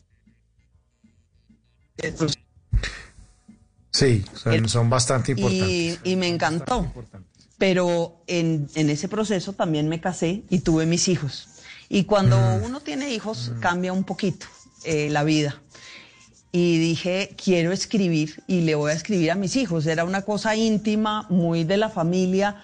Eran los regalos y las sorpresas de mis hijos en sus fiestas. Entonces yo imprimía 50 ejemplares y se los regalaba de sorpresa a los amigos de mis hijos. Pero ya cuando me lancé a buscar ese medio dije, ¿por qué no los cuento? Voy a empezar por acá y los saco, los comercializo y la verdad yo hago todo. Yo hago el mercadeo, la publicidad, yo hago todo para mostrar mis cuentos. Entonces conozco muy bien a mis clientes, soy muy cercana a mi cliente final. Entonces eso es lo que más me gusta de los cuentos de Juanita. Me divierto haciendo todo sin ningún, digamos, sin ningún afán, sin ningún quererme parecer a alguien o nada. Cuento mis historias y por eso se llama Los. Sí, me hace acordar, Juanita, de una caricatura que vi hace unos años que me parecía bastante fuerte, de un par de amigos que se encontraban y uno le preguntaba al otro, ¿qué pasó con tus sueños? Y el otro respondía, los cambié por un trabajo estable. Uno muchas veces abandona los sueños porque además tiene responsabilidades y porque se mete de pronto una espiral de la vida, esa que todos soñamos, de tener casa, carro y beca, y la estabilidad laboral, de pronto ver a los amigos de uno que ya empiezan a avanzar y uno se siente que se está colgando y empieza y se va por otro lado, ¿no? A veces uno agradece igual esa experiencia, pero termina yéndose por otro lado, ¿no? Pues eso es muy cierto y ese es uno de los miedos más grandes que genera en estos cambios, es la estabilidad. Y pues yo por fortuna cuento con un esposo solidario y comprometido y le encanta verme soñar porque creo que saca lo mejor de mí, este emprendimiento saca lo mejor de mí, está mi mejor versión disponible, entonces pusimos en un segundo lugar el tema de tener y de adquirir cosas por ver el brillo de los ojos de cumplir un sueño. Y es difícil, esa decisión es bien complicada. Es bien complicada porque además esa es con tabla en Excel y es con números. Y entonces, ¿cómo vamos a hacer? Esas decisiones que uno tiene que tomar en la vida. Y la vida a veces tiene como una Y donde uno se para y uno dice, me voy para el lado izquierdo o para el derecho, pero eso tiene que tener, o sea, vamos a tener que hacer un timonazo. ¿En qué momento entonces usted se levantó y dijo, bueno, ya, me cansé y hasta aquí llegamos? ¿Y en qué momento se miró en el espejo? ¿Ocurrió algo de pronto fuerte que le hiciera tomar esa decisión? Yo creo que el estrés que estaba viviendo y todo el mundo que me conoce un poco me dice, si usted hubiera seguido ahí, hoy estaría contando otra historia, tal vez desde una cama. Y tal vez sí, pero pues no tengo la certeza, pero yo me siento hoy mucho mejor, menos estrés, más feliz, sonrío más. Vamos en la versión 564 del Excel, tratando de acomodarlo, pero con la satisfacción de lucharla en el día a día. Y eso de verdad, y ejemplo para mis hijos, porque este emprendimiento les ha enseñado muchísimas cosas. Son los más solidarios y me ayudan un montón. Van conmigo a las lecturas, leen los cuentos, manejan las mascotas que a veces llevamos a las lecturas y me apoyan en todo momento. Entonces, mis 3 hombres han sido fundamentales para este emprendimiento. Qué maravilla, Juanita. Entonces usted decide, bueno, se acabó esto, vamos a apretarnos el cinturón y nos vamos con el emprendimiento. ¿Y arrancó usted en qué año? ¿En qué momento ocurrió esto? En el 2018. Ajá. 2018. Estamos cumpliendo mañana justo 2 años con los cuentos de Juanita y coincidió con el lanzamiento de Piedritas en la Ventana, que estuvo como 1 año dormido y con miles de excusas para no salir y no salir y no salir. Y llega la pandemia, entonces no, el Excel, la plata, ¿qué vamos a hacer? ¿Qué pasará con esto? La incertidumbre. Y un día sí me levanté y dije, el mundo sigue, o sea, como dicen todos, hay que reinventarse, vamos a sacar Piedritas en la Ventana. Creo que es un tema que le viene bien a este momento y sobre todo para mí, porque Piedritas en la Ventana habla del miedo, la compasión y la felicidad, y yo creo que esas 3 cosas me han acompañado sobre todo en este proceso. Y es un libro infantil para entender el miedo, para ponerse además en los zapatos del otro. Nos hace un poco de falta de empatía también en el país, ¿no? Uno a veces no entiende lo que piensa el otro y de pronto eso genera también situaciones un poco más agresivas, ¿no? Al no entenderlo y que a uno le parezca absurdo que otra persona piense distinto, además. Totalmente. Creo que la empatía es una necesidad y sobre todo la compasión, porque la define una persona amiga mía como empatía. La compasión es empatía en acción. La gente no debe solo entender al otro, sino hacer algo por el otro. Darle un abrazo, darle lo que necesita, cualquier cosa. Pero el mundo necesita eso y necesita un poco de alegría, y más en estas épocas tan complejas que estamos viviendo, que nos exige lo mejor de nosotros mismos como persona. Entonces, creo que viene bien. Y el miedo, todos hoy tenemos miedo a algo, miedo a un virus, miedo a contagiarnos, miedo a salir, miedo, y hay que aprender a mirarlo a los ojos y abrazarlo y decir, sé que estás ahí, pero me voy a cuidar. Y yo soy capaz de asumir lo que venga sabiendo que estás ahí. Entonces un poco también de valentía y de coraje frente a estas situaciones. Claro, además porque el miedo existe con pandemia o sin pandemia. También los seres humanos le tenemos pavor a lo que no conocemos o el miedo al futuro. No sabemos, así si no tenemos pandemia uno no sabe qué le va a pasar en diciembre o qué le va a pasar mañana. Entonces es como llenarse de valor, que también le hace falta, y les hace falta de pronto también a muchos niños que están conectados con ese mundo digital y de pronto no encuentran un libro tan bonito como ese, como Piedritas en la Ventana, una lectura que los lleve también a entender que hay otra manera de mirar el mundo, no solamente con los videojuegos o con las cosas que uno ve en YouTube o las cosas que ve en televisión entretenidas, sino que hay otro tipo de historias también como las que usted interpreta ahí en Piedritas en la Ventana. Sí, eso nos gusta mucho. Tenemos una campaña, que se llama Más libros, menos pantallas. No estoy en contra de la tecnología porque vengo de allá, pero creo que el libro es delicioso, tiene una magia espectacular y tenemos que que vuelvan los niños a nuestros libros. Y me gusta promover la lectura, visitar colegios. Vamos mucho al colegio Arrayanes a leerle a los niños, porque creo que interactuar con los autores porque eso también es un mundo mágico para ellos, hace que lo miren de una manera distinta. Entonces, bienvenidos los que quieran a promover el libro, siempre serán bienvenidos en los cuentos de Juanita, que trata de ser una red integradora y un ambiente colaborativo para lograr eso. Qué bueno lo que usted está haciendo, Juanita, es esa siembra, es importante, como personas como usted o como la autora de Harry Potter, J.K. Rowling, logran disparar la lecturabilidad y los índices de compras de libros en poblaciones que son de menores de edad, gracias a que las historias son muy lindas. Entonces lo único que hacen es generar un hábito de la lectura para que ese niño que tiene 8 años, cuando tenga 18 ya se ha comido media biblioteca del colegio, además. Fantástico. O sea, y los niños lo quieren hacer.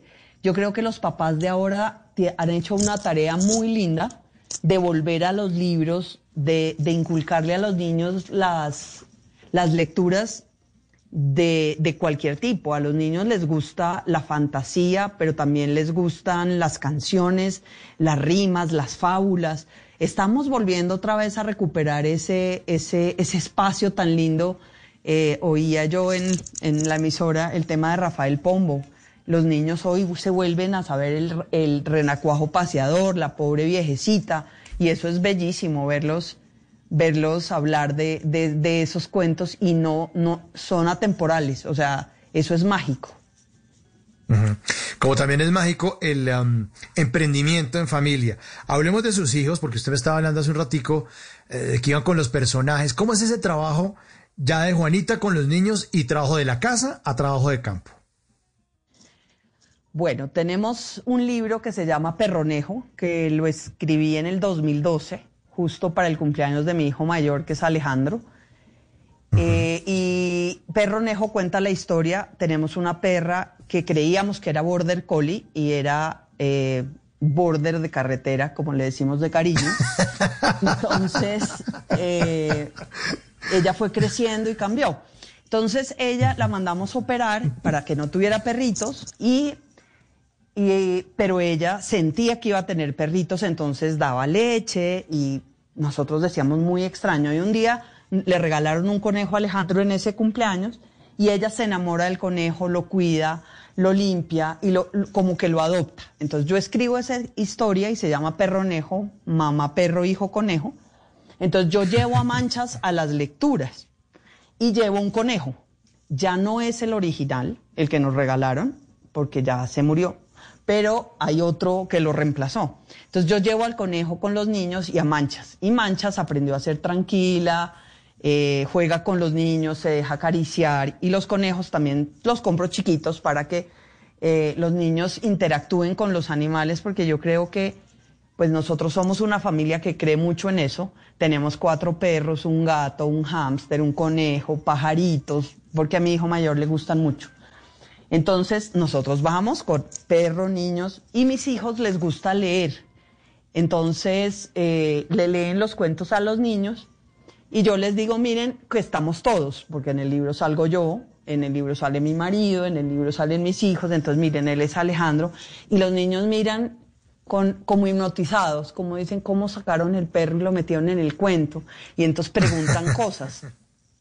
Y son maravillosos cuando preguntan, porque para explicar cómo la historia termina en que el conejo dice guau, o sea, ladra, y le pregunto a los niños, ¿ustedes por qué creen que Manchas logra que el conejo hable? Y me dice, porque en la saliva, cuando lo lame, le mete el amor, y entonces aprendió a decir guau. Esas cosas no tienen precio, o sea, yo salgo feliz y llena de amor por esos chiquitos que tratan de interpretar lo que uno quiso decir y son maestros. O sea, yo en cada lectura aprendo tanto de esto y salen nuevas ideas que me lo disfruto montones. Pues disfrutamos nosotros montones con su historia, Juanita. Nos parece una maravilla que esté haciendo eso. Y que está generando un cambio en los niños en Colombia, porque esto es lo que realmente le queda a uno. O sea, estos recuerdos, eso que usted, esa magia que está produciendo en los colegios, de cómo el personaje se sale del libro y me lo llevan y lo puedo ir a acariciar, eso es una cosa que uno va a recordar toda su vida, y usted está transformando a muchos colombianos y nos sentimos muy, muy alegres por esto. ¿En dónde pueden conseguir toda su serie de libros, de sus cuentos? ¿Cómo pueden ponerse los oyentes de Bla Bla BLU en contacto con las historias de Juanita Reynoso? Mira, en mi página web se llama www.loscuentosdejuanita.com. Estamos también en Facebook y en Instagram. Y mi WhatsApp es 315-326-3265, atendido por su propietario. Soy yo quien le habla a los lectores, y yo les llevo sus libros a su casa. Aquí hacemos de todo. Somos un emprendimiento que hoy es pequeño, pero somos como enormes en la pasión que le ponemos a lo que hacemos.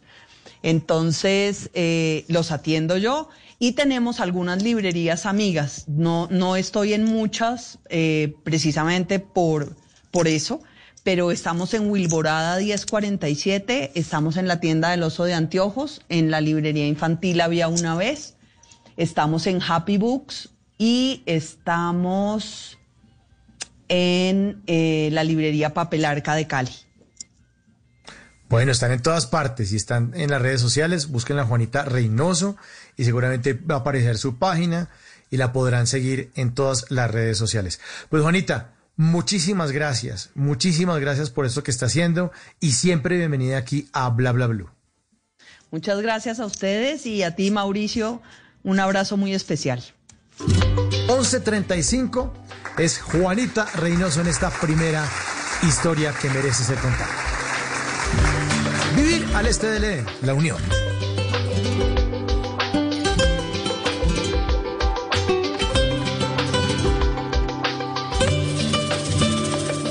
Paseando el otro día a la mañana, me encontré un amigo de la niñez. Hablaba con nostalgia de la infancia, que dura se ha vuelto la vida después. ¿Quién te ha visto, amigo, y quién te ve? ¿Cómo te va la vida? A mí me ha ido bien. Tan lejano el paraíso aquel. Estoy acostumbrado a vivir al este del Edén.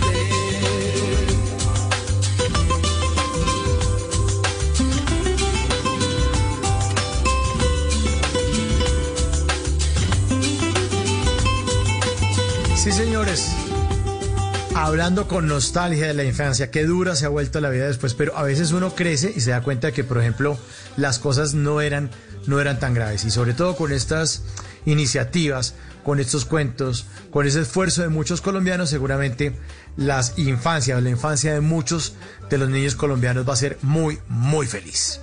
Así como la felicidad que sienten los emprendedores, porque otra persona que los toca todos los días se llama Ana Milena Gutiérrez, de Noticias Caracol, en Cali.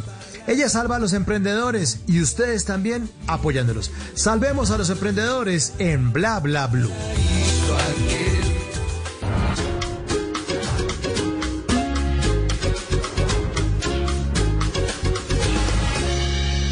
Noticias Caracol y Bla Bla BLU se unen para apoyar a los emprendedores de nuestro país. Soy Ana Milena Gutiérrez y hoy les quiero presentar 3 emprendimientos que ustedes pueden apoyar porque estamos seguros que unidos podemos seguir adelante. Comenzamos con un emprendimiento que tiene como misión salvar los recuerdos y recuperar la tradición de poder tocar las memorias. Hola, nosotros somos Instampa. Nacimos de un miedo y no de un sueño, y es el miedo a olvidar. Tenemos como pasión, motivación y mayor misión salvar los recuerdos del olvido y recuperar esta linda tradición de poder tocar nuestras memorias. ¿Cómo lo hacemos? Imprimiendo tus fotos en diferentes tamaños y diseñando elementos para preservarlas, exhibirlas o para regalarlas a los que más queremos y extrañamos. Nacimos en el 2015 en el cuarto de mi casa y hoy en día estamos haciendo envíos nacionales e internacionales. Te invito a que nos sigas y a que juntos podamos darle vida a todos nuestros recuerdos. La emprendedora es de Popayán y elabora arreglos florales con el apoyo de artesanos de la región. Mi nombre es Laura Bonilla, soy administradora de empresas, vivo en Popayán y mi emprendimiento es Flora Detalles Creativos. En Flora surge con el deseo de conectar a las personas a través de nuestros hermosos detalles. Tenemos detalles para toda ocasión, cumpleaños, celebraciones, aniversarios, los cuales siempre van acompañados de flores porque las flores transmiten energía, alegría, positivismo, sentimientos y emociones a quienes las reciben. Somos especiales porque nuestras bases son elaboradas, cortadas, ensambladas y pintadas a mano por artesanos colombianos. Los invito entonces a que nos sigan en nuestras redes sociales, Instagram y Facebook como @floradetalles-creativos y nos permitan sorprenderlos. Continuamos con una publicista que convirtió su pasatiempo de pintar cuadros para su familia para convertirlo en su emprendimiento. Hola, nuestro emprendimiento es Oliva Arte y Madera, cuadros artísticos hechos a mano sobre lienzo de madera, llenos de color. Nuestro tema, la naturaleza. Perfecto para esos espacios muy personales en casa u oficina y le damos con esto un toque genuino y auténtico. Cada cuadro es único e irrepetible, con precios increíbles y entregas a domicilio. Nuestro Instagram y Facebook es Oliva Arte en Madera y nuestro WhatsApp es 310-780-3854. Gracias Caracol por apoyar a los emprendedores. Y cerramos con una emprendedora que ofrece empanadas inspiradas en la cocina tumaqueña. Hola, soy Dalila Prado, propietaria del ceviche Auténtica Comida Tumaqueña. En esta oportunidad quiero invitarlos a que conozcan nuestra nueva línea de productos Bomba Carambomba. Son unas exquisitas empanadas de mariscos, ceviches y helados caseros hechos de los productos de nuestra región pacífica. Quiero que nos sigan en Instagram como @bombacarambombaceviche, donde también podrás hacer tus pedidos. Agradecerle a Caracol por esta oportunidad que nos ha dado a los emprendedores y decirles que los espero. Recuerden que pueden enviar sus videos de 40 segundos máximo, grabados de manera horizontal, donde nos cuenten quiénes son, en qué consiste su emprendimiento y cómo pueden contactarlos. Ustedes no están solos. En Noticias Caracol y Bla Bla BLU los estamos apoyando.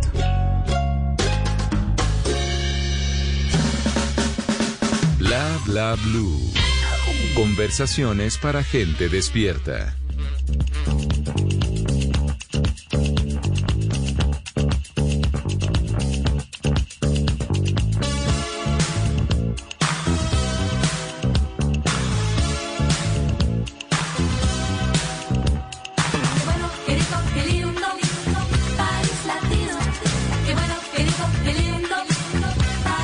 Diez, 11 de la noche, 41 minutos. Sí, ahí está el París Latino, una mezcla de absolutamente todo, porque estamos en historias que merecen ser contadas. A veces no nos entienden los gringos, los europeos, y nuestra invitada esta segunda hora, que ha estado también en París y que ha vivido el mundo latino y que trata de llegar a nuestro continente y que trata de traer a esos europeos a nuestro continente para que conozcan algo tan importante como el trabajo que hacen nuestros cafeicultores. Pues ella es la protagonista de esta segunda hora. Se llama Xiomara Quiñones, es una mujer nacida en Buenaventura, que también generó esos cambios en su vida para irse a Europa, para explorar y para terminar haciendo de Colombia un país muy, muy, muy importante. 11:42 en Colombia y saludamos a Xiomara Quiñones. Buenas noches, Xiomara, bienvenida a Bla Bla BLU. Gracias por estar con nosotros. Hola, muy buenas noches, gracias por la invitación. Bueno, Xiomara, ¿usted en qué lugar del planeta se encuentra en este momento? Ahora mismo en Viena, Austria. En Viena, Austria. ¿Y qué horas son en Viena, Austria en este momento? Las 6:43. 6:43. O sea, ¿la estamos haciendo madrugar? ¿En Viena la gente se levanta temprano o no? Sí, claro, claro. Y con 2 niños pequeños más.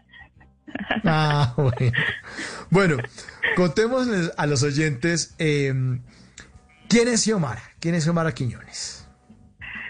A ver, ¿quién es Xiomara? Creo que alguien de Buenaventura, que siempre lo repito, con muchos sueños, con muchas ganas de hacer cosas y de trabajar por los demás. Creo que esa sería mi definición. Bueno, y usted nació en Buenaventura, pero ¿dónde creció? ¿En qué ciudad? También hasta los 16 años estuve en Buenaventura. Luego pasé por Cali, Medellín y de allí el salto a Alemania. Terminar mis estudios. Salto a Alemania. Sí. Bueno, tengo entendido que usted tenía también, ha tenido, como lo hemos tenido muchos colombianos, crisis económicas en la casa que a veces no le permiten a uno cumplir con sus sueños. estudiar por lo menos. Háblenos un poco acerca de esto que ocurrió en su vida. Bueno, sí, mientras empezaba la universidad todo estuvo bien, pero de repente, estando creo que en el segundo o tercer semestre en EAFIT en Medellín, vino una crisis muy fuerte a nivel familiar, pero sin embargo, esa crisis estaba allí latente, pero de todas maneras tenía sueños y quería hacer muchas cosas. Y no sé, de alguna manera creo que en las crisis tú sacas toda tu creatividad y todo ese poder interno que cada uno de nosotros tiene para lograr cosas. Me acuerdo que mi mamá me mandaba el pescado para que lo preparara, ese pescado lo vendía, o me mandaba mis poquitos, también lo vendía, o daba clases de matemáticas, de economía a mis compañeros. Y de alguna manera, pues, tienes que salir adelante. O sea, tú decides, o tu mente más bien decide qué haces. Si te quedas en el dolor o en la tristeza, o si eres más resiliente y sigues. Y así fue. Y un sueño de esos era irme a Inglaterra, estudiar en Inglaterra, y no sabía cómo, pero al final resultó. Al final resultó. Eso que usted dice... Xiomara, es bien importante. De hecho, tenemos una sección que se llama Venimos a robar, que yo a veces cojo trinos y cosas que salen en Instagram y en Twitter, y encontré una frase que se la voy a volver a compartir a usted y a los demás oyentes que de pronto en la primera hora lo escucharon, que la puso @AndrésManía en su cuenta de Twitter, puso una imagen con un texto que decía lo siguiente, es que me volví a acordar de eso, decía: la desigualdad existe porque hay gente más talentosa que otra, más trabajadora, más ahorradora, más creativa y más empeñada en forjarse su destino, menos envidiosa, menos perezosa y menos preocupada en culpar de su fracaso a los demás. Y ahora que usted está hablando de esto, me hace acordar, yo creo que eso también describe un poco su historia de vida, ¿no, Xiomara? Exactamente, así mismo es, sí. Y añadiría también que de pronto siempre te encuentras con ángeles humanos, o sea, que te guían en ese camino que de pronto tú dices, estás solo, uy, ¿dónde estoy? ¿Yo qué fue lo que hice? Pero en tu camino van apareciendo esas luces y te van guiando también. Y para eso tienes que estar abierto, o sea, tu corazón tiene que estar muy abierto. Tiene que también uno pensar en grande, o sea, que también las cosas buenas vienen para uno, ¿no? Porque uno de colombiano, uno muchas veces crece con esa vaina de preciso a mí, es que eso me toca a mí, es que en este país todo sale mal, es que fíjese, y como que uno también empieza a ser parte del discurso de que todo tiene que salir mal y termina la vida personal de uno también saliéndole mal. Que también te digo algo, o sea, no creo que eso es colombiano, o sea, aquí en Austria la gente teniendo todo, o sea, teniendo los estudiantes siempre como ayudas del gobierno y toda esa base social tan sólida que tienen, y se quejan, y nos quejamos. No sé si eso es colombiano solamente o si eso es humano, más bien. Podría ser humano, sí, podría ser humano. Esa quejadera. Sí. Y lo que me gusta de Colombia, sí, yo creo que nos quejamos, pero lo que me gusta de Colombia cuando traigo a personas europeas a Colombia es ver como esa creatividad que hay en las calles, en los pueblos, sobre todo en los pueblos, o sea, en las ciudades un poquito más tiran de Europa, Estados Unidos, pero si tú te vas a los pueblos ves como esa Colombia rural, resiliente, que de alguna manera quiere salir adelante. Y creo que ahí es una gran diferencia entre ciudad y rural, la parte rural, por ejemplo. ¿Por qué quiso usted siempre conectarse con los idiomas? ¿Por qué le llamó la atención usted en Buenaventura diciendo, oye, inglés? ¿Y en qué más pensaba? O sea, la verdad es mi papá y tiene una gran influencia. Niñito, usted se va ya a estudiar inglés. Y yo, ajá, Cali, ¿a dónde y cómo? Se va ya. Y de repente ese viaje no resultó y ahí me quedé con esa espinita. Ay, no me resultó, pero bueno, no, tengo que seguir, quiero aprender. Ajá, y hay una universidad en Medellín donde tú vas a hablar en inglés y vas a tener clases en inglés. Ajá, ¿cómo es eso? Y así te empiezas a conectar con ese mundo. Y claro, en Buenaventura, Puerto, tú veías también los barcos que entraban. Había muchas personas asiáticas que veías en el centro. Pues había una parte internacional allí latente. Pero creo que eso inició cuando no pude hacer ese viaje. O sea, ese viaje me motivó a que quiero hacerlo. ¿Cómo? No sé, pero quiero hacerlo. Y en el momento en que resultó y vi esas culturas, quiero idiomas, quiero conocer el mundo. Allí se despertó, ahora sí, más idiomas. Qué maravilla eso, Xiomara, porque uno muchas veces afloja en el primer fracaso y uno dice, es que eso era por algo. O uno, no sé, como que a veces uno tiene como mucha iniciativa, pero poca acabativa. Te arranca muy animado, pero después como que lo hace como en degradé. Empieza muy, muy, muy, muy oscurito y después se va destiñendo a medida que va pasando el tiempo. Pero en su caso fue el contrario. No pudo, entonces ahora sí con más ganas de estudiar inglés. ¿Después qué pasó? Exactamente. Después, ¿qué pasó? Bueno, como no se pudo, pues mi papá decidió meterme a un curso privado en Berlitz, en Cali.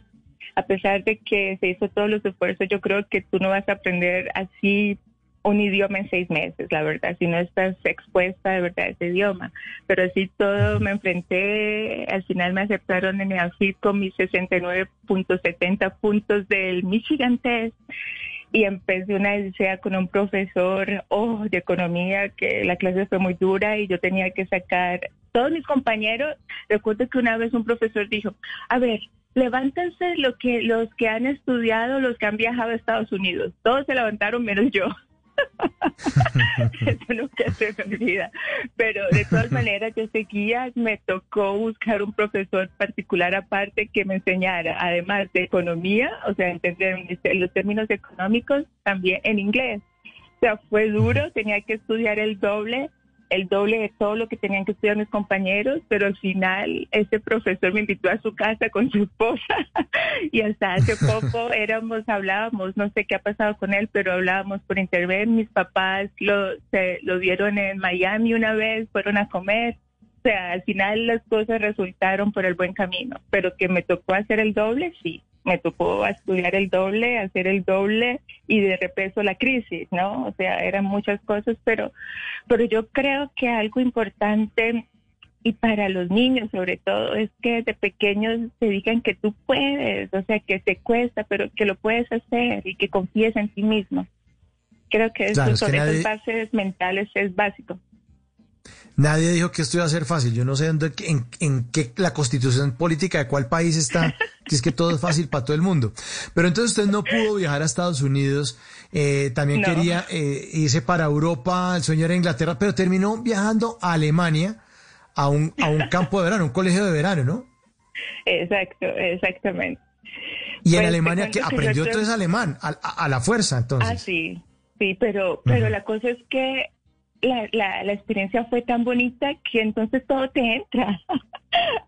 O sea, claro. Esa es la cosa. O sea, yo era, pero esto es Alemania, aquí es donde decían que están los nazis, y yo estaba en la parte oriental, en Leipzig. Entonces, pero esta gente es súper amable, pero ¿qué es esto? O sea, yo era feliz que dije, no. Bueno, tenía todavía el sueño de Inglaterra, fui a Inglaterra donde mi tía, no me gustó Inglaterra, regresé a Colombia, no, voy a terminar esos rellenos de la universidad en Alemania, y así fue. O sea, tú podías hacerlo en inglés, con mi inglés que iba medio cojito, pero avanzando, y allá empecé a estudiar alemán, sí. Bueno, entonces ya teníamos español, ya teníamos inglés y teníamos alemán. Después usted entra en contacto con lo aprendí allí. Sí, pero igual lo aprendió. Básicamente lo aprendió y eso es un hecho. Bueno, y después usted entra en contacto con los trabajos. ¿En qué empezó a trabajar? Trabajó en la ONU, tengo entendido. Bueno, sí. Mientras estaba entonces en la universidad, al sur de Alemania, cerca de Stuttgart, dije, bueno, antes de irme a Colombia, pues aplicamos a una práctica en Naciones Unidas. Porque te cuento que en una materia EAFIT, que se llama Desarrollo Económico, Economía del Desarrollo o algo así. Dije, ay, creo que yo me quiero meter por este lado, sí, las exportaciones, los negocios, sí, pero quería algo como en desarrollo. Y precisamente en esa universidad había algo de Economía del Desarrollo que también me volvió a impactar y me gustó mucho. Dije, bueno, apliquemos a prácticas en todo el mundo. Apliqué en Viena, en Chile, en Nueva York, en Suiza, en Ginebra y creo que en Holanda. Y a los 3 meses de mi aplicación recibí una respuesta positiva en Viena, en las Naciones Unidas para el Desarrollo Industrial, la UNIDO, y querían una practicante con español porque tenían un proyecto para Colombia en inversiones. Y yo, pues allá nos vamos. Le dije a mis papás, a ver, papi, mami, me salió esto. Pero, mijito, usted sabe que usted tiene otros hermanos que también están en la universidad. Venga, regrese y después lo hace. No. Yo ya sé cómo es esto, ya sé que puedo de alguna manera trabajar o lo que sea. Y así fue, así otra vez empecé otra aventura. Traté de buscar becas, estipendios para eso, pero era muy tarde. De nuevo, era muy tarde encontrarlo. Pero así todo fui y así empezó como mis trabajos en la parte internacional y en desarrollo. Y después usted le dio la locura de empezar a aprender francés. O sea, ya no contenta con inglés, alemán, y dijo, vamos ahora a hablar francés. Bueno, sí, también empecé en Naciones Unidas, porque claro, el francés es un idioma internacional de Naciones Unidas, uno de los oficiales, y me encanta cómo suena el francés y el portugués de Brasil, no de Portugal. Y bueno, sí, empecé. Me acuerdo que tenía clases, seguía con mis clases de alemán en la mañana y por las noches tenía clases de francés en el Liceo Francés en Viena. Sí, qué maravilla. Sí. Qué maravilla. Bueno, estos idiomas entonces también empezaron a abrir cada vez más puertas. A Xiomara estuvo en Egipto, estuvo en Barcelona, pero vamos a conectarnos con Colombia. ¿En qué momento usted dijo, esto que ya aprendí me va a servir y lo voy a conectar con el café de Colombia, con nuestros caficultores?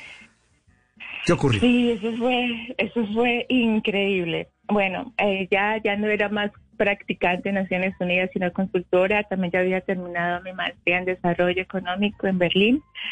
Y empecé como consultora en Naciones Unidas, 1 año, 2 años, 3 años, 3 años y medio.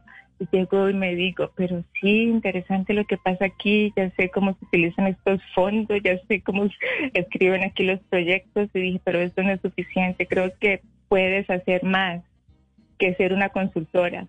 Entonces, no, necesito seguir estudiando, necesito seguir con un doctorado. A eso me dije. Entonces empecé a hablar con mis compañeros también del trabajo. ¿Dónde puedo hacer un doctorado? Donde pueda combinar algo como en parques, protección de recursos naturales y comunidades. O sea, yo pensaba como en los parques de la región Pacífica.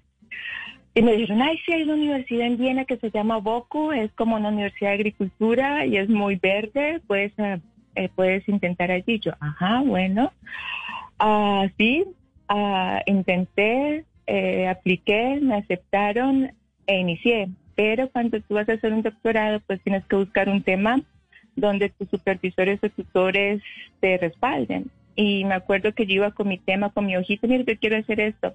Pues me dijeron, si usted quiere que la supervise, tiene que tomar mi tema. ¿Y cuál es su tema? Un tema relacionado con denominaciones de origen. Yo, ¿qué es? ¿O qué es? Entonces empecé a investigar qué era eso y de repente me encontré con que el café de Colombia fue la primera denominación de origen registrada en Europa en el 2007. Y yo, sí, de una, sí, lo tomo. Y así empecé ese camino con el café y mi conocimiento. Y te digo la verdad, yo ni siquiera tomaba café. Me acuerdo que el café que yo tomaba en EAFIT lo compraba allí en El Éxito, ese Nescafé. ¿Sabes? No tenía ni idea, pero ya entendí que a nosotros los colombianos nos falta mucha cultura para aprender a tomar buenos cafés. Estamos en un lugar privilegiado con tantos perfiles. Sí, y así inició ese camino por el café. Bueno, ¿y cómo ha conectado los caficultores entonces con Alemania? ¿Qué trabajos ha hecho? Y usted ha venido ya a las fincas cafeteras a recorrer y además a aplicar todos sus conocimientos durante tantos años. Sí, pues ya después de hacer una revisión literaria y de saber qué tema iba a tomar, teorías, métodos, necesitaba mi investigación de campo. Y claro, ¿tú a dónde vas a Colombia si vas a empezar con el café? A Federación. Entonces, claro, recuerdo que desde Viena escribía, mira, mi nombre es voy a hacer este doctorado y es en temas de denominaciones de origen y unas comparaciones a nivel internacional. ¿Será que puedo hacer esto con ustedes? Pero en ese momento, yo no sé, o sea, nadie contestaba y me dije, no, me voy a Bogotá. Así que cogí un vuelo y me fui a Bogotá, escribí otra vez ese email y recuerdo muy bien que Luis Fernando Samper me recibió.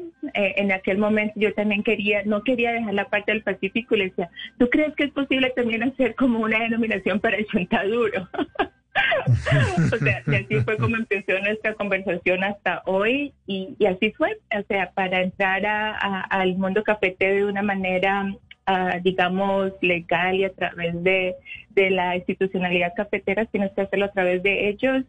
Y mi camino empezó por Nariño, o sea, yo conocí las primeras plantas de café en Nariño y te digo que fue una de las experiencias más bonitas de regresar a Colombia, a esa parte rural. Y después iba subiendo hasta la Sierra Nevada, después iba subiendo hasta el Cesar, Antioquia, Caldas, o sea, era un mundo que como colombiana no lo había visto, lo conocí, vi a los caficultores, sus familias, sus árboles, sus tierras, o sea, era un sueño, hasta Nabucima que llegué después de pasar por Pueblo Bello. Y de alguna manera me dije, sí, puedes hacer investigación científica, pero también hay una parte social, una relevancia social de conectar estos dos mundos. Al mismo tiempo, en Viena, en Alemania y en Holanda, conocí a tostadores y compradores de café, que en algún momento empezamos a hablar de temas de calidad. Organizé un evento en la universidad, porque resultaba, es que siempre los eventos se van dando como en cadena, pero tú tienes que estar abierto. Estando en Colombia en uno de mis tantos viajes, Fair Trade o Comercio Justo Austrio me llama, mira, me contaron que tú eres colombiana, que estás ahorita en Colombia. La cosa es que en X mes viene un productor colombiano, ¿te gustaría hacer algo con ellos? Pero por supuesto, hagamos algo. Claro, hicimos un evento con este productor. Vinieron varios tostadores, hicimos una catación, hicimos pues las partes científicas de presentaciones, después una catación y los tostadores me dijeron, queremos ir a Colombia donde este productor. Organizamos el viaje y yo, pero por supuesto. Claro, y así fue, hicimos un viaje de casi 2 semanas en enero antes de esta pandemia. Resultó que un contenedor con 200 sacos de café de Comercio Justo de la Sierra Nevada fue importado y en este momento están haciendo el tueste de ese café. O sea, empecé solamente por entender algo y al final estoy tratando también de unir a dos mundos, de lograr ese entendimiento que hoy por hoy en realidad necesitamos en nuestro planeta. Pues qué maravilla de historia, Xiomara. Muchas gracias por hacer parte de estas conversaciones para gente despierta. Felicitaciones, qué buen corazón y gracias por unir al café colombiano, a los caficultores, con ese mundo europeo que para nosotros aquí a veces resulta tan extraño, que allá ya son las 7 de la mañana y 1 minuto, allá tienen otra concepción de esto y nosotros pues nos beneficiamos indiscutiblemente con cada grano, con cada taza de café colombiana que se sirva en Europa. De Buenaventura a una gran aventura. Xiomara Quiñones, muchas gracias por ser parte de Bla Bla BLU. Muchísimas gracias. Bueno, 12 de la noche aquí en Colombia y 12 minutos y la despido con esta buena canción de Juan Luis Guerra. Ojalá que llueva mucho café en el campo.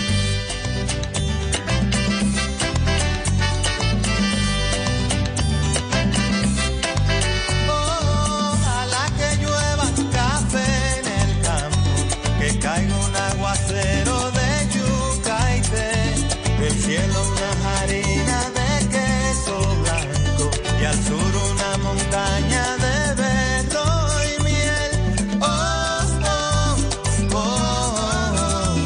Ojalá que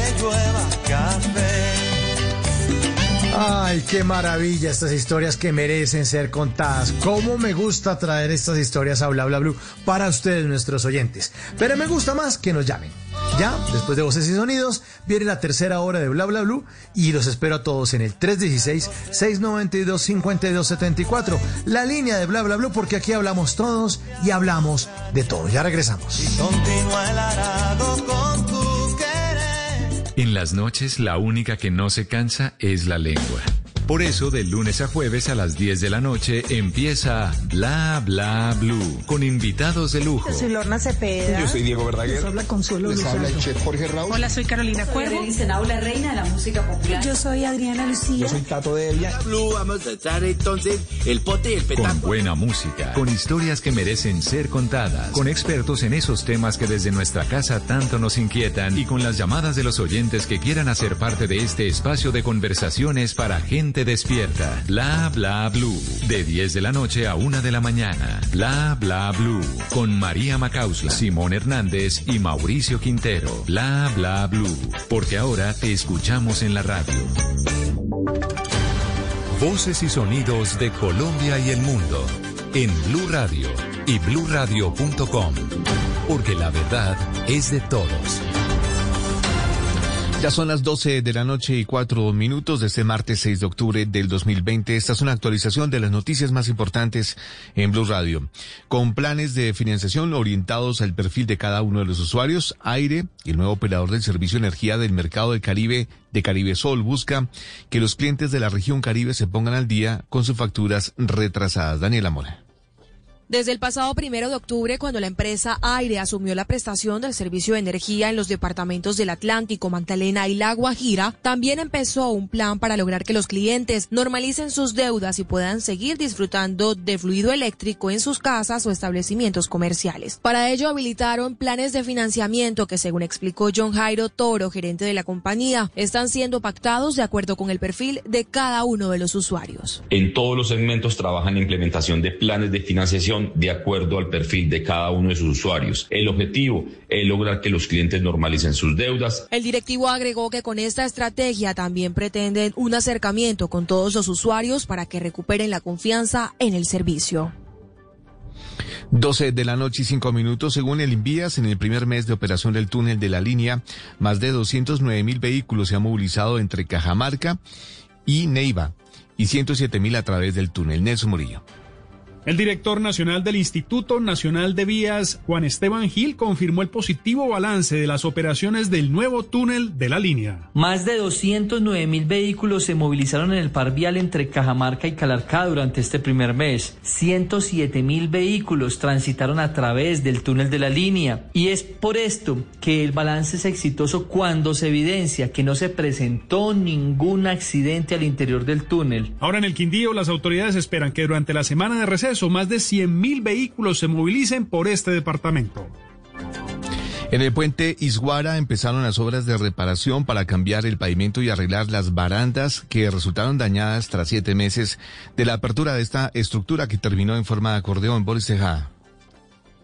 La empresa constructora del puente Isgaura llevó la maquinaria para empezar los trabajos de reparación del pavimento, que presenta huecos y levantamientos debido a que, según sus ingenieros, el poco paso de vehículos por la pandemia no ha permitido compactar la superficie. Daniel Belandia, veedor de la obra. La decisión de la comunidad es que esto quede funcionando, que no vamos a tener este tipo de inconvenientes, que quede perfectamente, simplemente que comprendan que esto es una necesidad. Una obra de semejante envergadura debe ser tratada con las mismas condiciones que se promocionó y que se promulgó. Los trabajos de arreglo del puente Isgaura tendrán un costo aproximado de 600 millones de pesos en unas labores que deben durar 45 días con paso restringido por el puente. 12 de la noche y 7 minutos, Fenalco Seccional Valle se declaró en alerta ante el homicidio de un comerciante, al parecer por no pago de una extorsión. Fabricruz. El homicidio se registró en el barrio Terrón Colorado y cobró la vida de Carlos Montoya, un reconocido comerciante del sector. Hombres armados le dispararon en varias oportunidades y aunque fue trasladado a un centro de salud, falleció producto de las heridas. Una de las hipótesis que toma más fuerza para las autoridades revela que se trataría de un caso de extorsión, un fenómeno del que son víctimas de forma permanente los comerciantes en la ciudad, dijo Octavio Quintero, presidente de Fenalco en el Valle del Cauca. No somos ajenos a las circunstancias de inseguridad que pasan. Entiendo y comprendo y sal del pues lo del alcalde y de toda la administración, lo reunimos semanalmente con nuestro secretario de Seguridad, comandante de la policía, trabajando en planes de acción, en todo, pero suceden estas cosas y queda uno bastante golpeado. La policía anunció un retrato hablado del presunto homicida y además ofreció una recompensa de 20 millones de pesos. 12 de la noche y 8 minutos, el Grupo Sura de Medellín rechazó el asesinato la semana pasada del profesor Campo Elías Galindo y las acusaciones de que el crimen se habría cometido por la última columna de opinión del maestro en la que criticó a EPM y al grupo empresarial antioqueño. Camila Carvajal. El comunicado tiene 3 puntos, es del Grupo Sura. En el primero rechaza el asesinato del profesor Campo Elías Galindo, el que ocurrió en Medellín la semana pasada, pero también hace un llamado a la responsabilidad frente a las insinuaciones y también acusaciones que se han dado en redes sociales. Todo esto después de relacionar la última columna del profesor Galindo en redes sociales con su muerte, columna en la que criticaba fuertemente a empresas públicas de Medellín y al grupo empresarial antioqueño, conglomerado económico del que hace parte el Grupo Sura. En este comunicado, Sura le pide a la ciudadanía no dejarse desorientar y tampoco afectar a la institucionalidad con lo que llama son acusaciones sin fundamento en redes sociales. Noticias contra reloj en Blue Radio. Y cuando ya son las 12 de la noche y 9 minutos, la noticia en desarrollo. The Batman, la nueva película sobre el héroe enmascarado que protagonizará Robert Pattinson, no se estrenará hasta el 4 de marzo del 2022, un nuevo retraso debido a la pandemia de coronavirus que está alterando todos los grandes lanzamientos de Hollywood. El FC Barcelona de España reportó pérdidas por 97 millones de euros debido a los efectos de la pandemia del COVID-19. El club también dice que sufrió económicamente las consecuencias de los partidos que se jugaron a puerta cerrada. Y seguimos atentos al Comité Nacional del Paro, que convocó a una nueva movilización para el próximo 21 de octubre con el fin de protestar contra el gobierno de Iván Duque y sus políticas. A las quejas del año pasado, esta vez se sumarán los abusos policiales y el rechazo al modelo de alternancia en los colegios. La ampliación de esas y otras noticias encuéntralas en bluradio.com. Sigan en sintonía con Bla Bla BLU, conversaciones para gente despierta. El mundo nos está dando una oportunidad para transformarnos, evolucionar la forma de trabajar, de compartir y hasta de celebrar. Con valentía enfrentaremos la realidad de una forma diferente, porque transformarse es la nueva alternativa. Blue Radio. Este 9 de octubre, Colombia-Venezuela. La pasión del balón, alegría del gol. En Blue Radio está lo que te hace gozar. La bandera es unión, selección es pasión. Sufrir es emoción, Colombia es lo mejor. Se juega en el estadio. Se vive en Blue Radio. Se juega en el estadio. Se grita en los barrios. Se vive en Blue Radio. Con mi selección. Se vive en Blue Radio. Se vive en Blue Radio. Colombia-Venezuela en Blue Radio, con el mejor equipo deportivo de la radio y la televisión. Blue Radio, bluradio.com. Estás escuchando Blue Radio. Es un buen momento para dejar volar tu imaginación con un buen libro o con esa película que tanto querías ver. Es tiempo de cuidarnos y querernos. Banco Popular. Hoy se puede, siempre se puede. Para ti, que eres parte de la generación que lo merece todo, que nos viste crecer y nos llenaste de inspiración, tenemos la oferta Diamante del Banco Popular para pensionados, que te acompaña y te permite alcanzar todos tus propósitos. Visita nuestras oficinas y solicita tu cuenta Diamante, CDT, Presta Ya, tarjeta de crédito Diamante, Casa Ya y disfruta de todos los beneficios que tenemos para ti. Banco Popular. Hoy se puede, siempre se puede. Somos Grupo Aval. Vigilado Superintendencia Financiera de Colombia. Si es humor. Mira cómo me pongo, mira. Mírame la mano, mira el brazo. Mira. No está en radio. Ya le dijimos varias veces, esto es radio. Alfredito, mira. Que no está en radio ya. Alfredito, que hay de cierto que a vos cuando te operaron del apéndice te la tuvieron que buscar con Waze ahí entre esa barriga. Bueno, ya, le voy a Yo pensaba. Si es opinión. ¿Quién mató al doctor Álvaro Gómez, oiga? Pues, señorita, llevamos 25 años esperando a ver si la justicia ordinaria nos cuenta y nada, no hay ningún capturado y muy pocos avances. Hay una teoría de que los autores intelectuales son el presidente, el ministro del Interior de la época Serpa, pero si las FARC dice que cometió el delito, pues hay muchas razones para pensar que puede ser así. Voz Populi. Si detienen el balón cuando usted va pasando por un parque.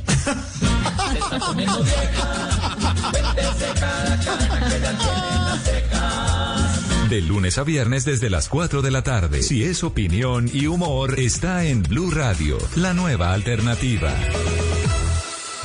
Háblenos de usted. Llámenos al 316-692-5274 y cuéntenos su historia.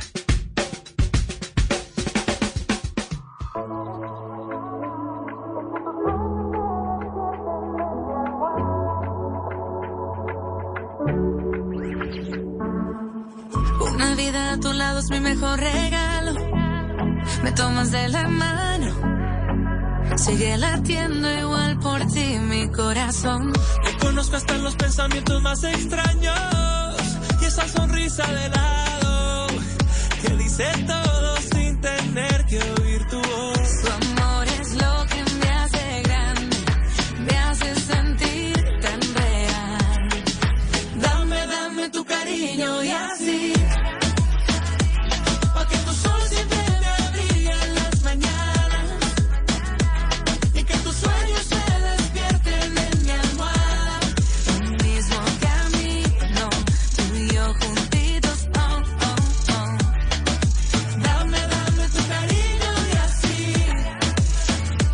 para que nunca se nos escape la magia, pa' que se arrugue todo menos nuestras almas. Eres mi destino, yo te he elegido, oh, oh, oh. Dame tu cariño así. Eso, 12 de la noche, 14 minutos. Llega Simón Hernández con estrenos musicales. Señor, buenas noches, bienvenido. ¿Cómo me le va? Señor Mauricio Quintero, muy bien, todo en orden.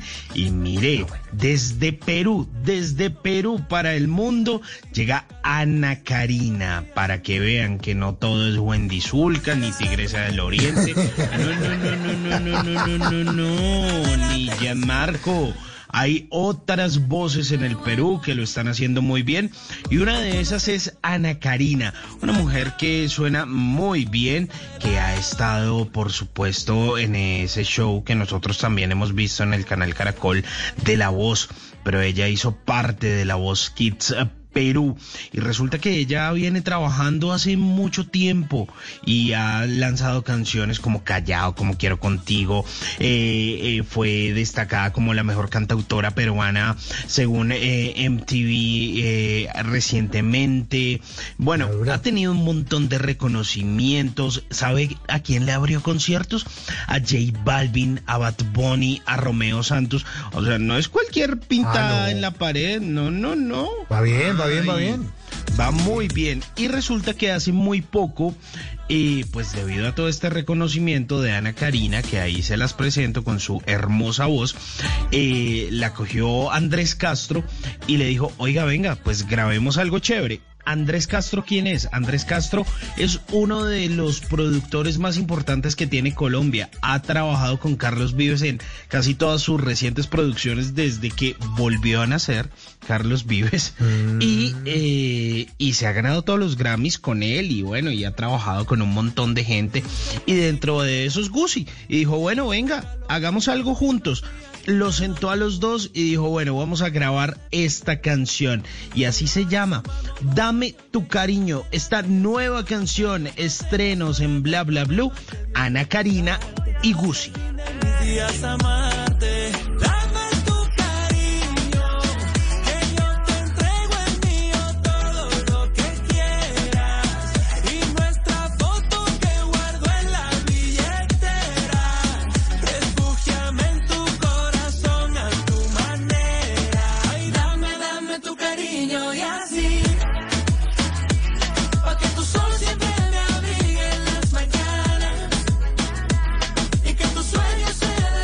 Tu cariño a través del 316-692-5274. Es la línea de Bla Bla BLU, la línea de los oyentes que hacen parte de estas conversaciones para gente, vea, despierta. No solamente está despierto el que tiene el ojo abierto. El que oye Bla Bla BLU anda muy despierto en la vida. Despiertico desde las 10 de la noche hasta la 1 de la mañana. Siempre los acompañamos de lunes a jueves en este horario para acompañarlos, para ser parte de sus vidas, para que ustedes también compartan lo que quieran. 316-692-5274 es nuestra línea de Bla Bla BLU, la línea abierta. Pueden dejar mensajes de voz, mensajes de texto, pueden contarnos, nos hacen sugerencias de temas. Muchos de los temas que hemos desarrollado aquí al aire, ustedes los proponen en el 316-692-5274, porque esa radio unilateral, la que ya es el tipo hablando ahí de hora y hable lo que se le da la gana, no. Es la radio hecha entre todos. Sí, señor. Para que me sintonicen en todas las emisoras, en todas las frecuencias de Blue Radio en el mundo o en bluradio.com. Pueden bajar la aplicación también, que es gratuita, y pueden oír todos los programas de Blue Radio, los programas también que de pronto se perdieron. Oye, yo no vi el jueves pasado y que estuvo buenísimo. Me contaron que era el TBT del Joey Arroyo. Sí, estuvo buenísimo. Ahí está en Blue Radio guardada la programación.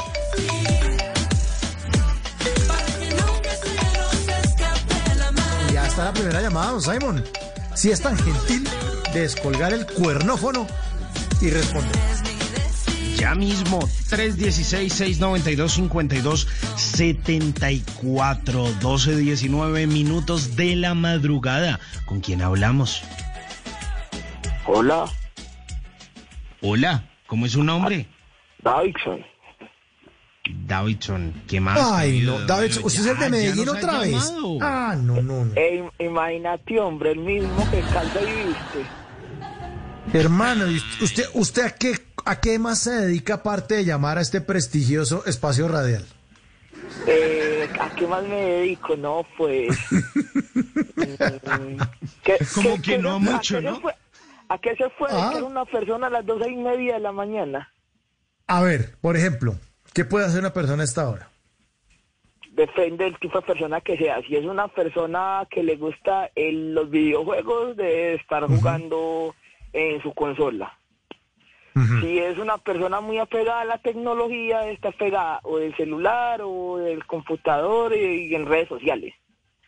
Y si es una persona ya muy, se está tomando una cervecita. O en este caso una cerveza, unos roncitos o unos guaritos, porque el frío está acechando. Hombre, pues estamos arrancando la semana, hombre, Davidson. Pues, hay gente que no copia mucho de eso. No, sí, es martes y tu cuerpo lo sabe. Claro. No, hombre, ¿cómo es, viejo? Simón, o sea, otro descarado ahí, lo estoy reuniendo usted. No, lo digo porque los he visto con estos... No, ustedes no, menos mal, ¿no? No, yo no. ¿No? Yo no. No le creo, usted. A ver, Davidson, ¿cuál es la borrachera más complicada, más enredada que usted se ha metido en su vida? Cuenta. La borrachera más complicada. A ver, yo veo. La más complicada. Pueden haber sido dos. Yo creo que fueron dos. Cuente. Una, afortunadamente, fue con mi mamá. Ese día yo digo que si yo tomé hasta el agua que bajaba por las... Mejor dicho, eso tomamos hasta decir ya no más. La otra fue recibiendo un diciembre. Eso empezamos muy bien, la alborada, íbamos a recibir diciembre, empezamos con un litrico de ron, y a la vuelta de las 9 de la mañana ya llevábamos como 8 garrafas de ron. 9 de la mañana, ¿no? A ver, la rumba es este señor. O sea, bueno, recordemos a los demás oyentes que no están en Medellín que la alborada es algo que tiene pues muy tradicional. A unos no les gusta, a otros sí les gusta. Es algo que pertenece a la tradición de Medellín. Es que el 30 de noviembre lanzan juegos pirotécnicos, es una mano de voladores, un ruido en el berraco. Entonces, por eso se recibe diciembre en la Alborada. Empieza el 30 de diciembre y ahí le da, como hasta nuestro querido oyente, le da hasta las 9 de la mañana del 1 de diciembre. Cuando todo el mundo está yendo a trabajar, el señor está aquí en ¿cuántas garrafas? Dijimos, ¿cuántas garrafas de aguardiente? 8, sí, las que se toma cualquier persona normal. Desayuna y sigue. Y no, eso empezamos muchos y terminamos poquitos. No, claro, me imagino. Y no, eso fue una cosa de locos. Y el bonus track que fue cuando fui al pueblo y eso bebía todos los días. Uy, miren, llegó el paisita, vamos a darle traguito al paisita. Y entonces eso iba como, resulta que como les había dicho en ocasiones anteriores en el pueblo, la mitad del pueblo es familia de uno. Uh-huh. ¿Cuál es que es el pueblo? ¿Que es el Chocó? Sí, Chocó. Dijo. Sí, pero ¿cuál es el pueblo? Santa Rita. Eso, Santa Rita era Santa Rita. Eso es, en estos momentos es ya municipio. Anteriormente era un corregimiento de Condoto, pero ya en estos momentos es municipio como tal, cabecera municipal. Llegó el paisita. Sí, llegó el paisita y entonces el paisita y venga, vamos a tomar allí, venga, vamos a tomar allá. Entonces yo salí de la casa y volví a borracho. Entonces yo me ¿Todos los días? Sí, todos los días. Eso yo llegué 21 de diciembre y eso fue así hasta el 10 de enero que me vine otra vez para Medellín. Y hágame el favor, ¿ah? Muy sabroso. Pero por ejemplo, en el Chocó, ¿qué? ¿Eso es a punta de aguardiente o entonces allá también es bajando rompecolchón, tumbacatre u otras bebidas ancestrales? No, la mayoría, que lo más populares son las bebidas ancestrales. De lo que usted me está hablando, el tumbacatre y todo eso, hay dos bebidas esenciales. O sea, hay una que se llama, que es el biche, que es el zumo de la caña, eso es lo más puro y lo más natural que hay. Y fuera de eso hay una bebida ancestral que se prepara con unas hierbas que se le hace llamar una balsánica. ¿Balsánica? Sí, balsánica. Es más, yo por aquí en la casa tengo una persona mía de mi mamá y ya está seca. Entonces, oye, familia que toma unida permanece unida, dicen por ahí. Sí, algo así. Entonces el tema con la balsánica es que si eso se ha venido produciendo y se ha venido dando de manera de que también sirve, así no lo crea y uno al principio se pone como carajos el trago va a servir de medicina. Y si sirve, depende del tipo de balsánica que usted mande a hacer. Lógicamente, yo no voy a mandar a hacer una balsánica medicinal. Pero esa es la creencia de las antiguas civilizaciones, Davidson y oyentes. Y es que la gente pensaba que si usted tomaba un alcohol que es el etílico, el que lo emborracha a uno, el otro es el antiséptico, que es el que uno echa en las heridas y eso, pero que si uno tomaba alcohol etílico, que es que se mejoraba de una cantidad de vainas. Bueno, a mí me ha pasado de gripas, que he tomado guaro, hace mucho tiempo no lo hago, y se me calmó. Yo no sé si emborraché la gripa, o no sé qué fue lo que pasó, pero inicialmente lo que ocurría hace 2000 años o más, es que la gente tomaba alcohol porque a veces se sentía enferma. Y era el objetivo. Terminaban las rascas y las berracas, que es distinto, pero al principio era por enfermedad. Y eso lo hemos venido evolucionando y lo hemos venido folclorizando de tal manera de que yo hablo, por ejemplo, con mi hermana no vive aquí en Medellín, mi hermana vive en Marinilla, y me dice, mira, tengo gripa. Y yo, antes de tomarse cualquier analgésico, tómese un ron doble y le echa limón. ¿Qué tal? ¿Ah? Y así gripa no la hay que atacarla con eso. Si usted la ataca con eso y no pasa nada, ya vamos a los analgésicos y a las inyecciones y todo eso. Primero lo primero. Sí, eso. Claro. Eso no falla. Bueno, a mí me ha dejado botado por ahí 2 o 3 veces, pero De resto es bueno, funciona. Pero puede ser un placebo. Puede ser un placebo, Simón, porque ¿no le ha pasado que la gente cree que come algo y le va a hacer daño? Pues efectivamente, por pensar en eso, le hace daño.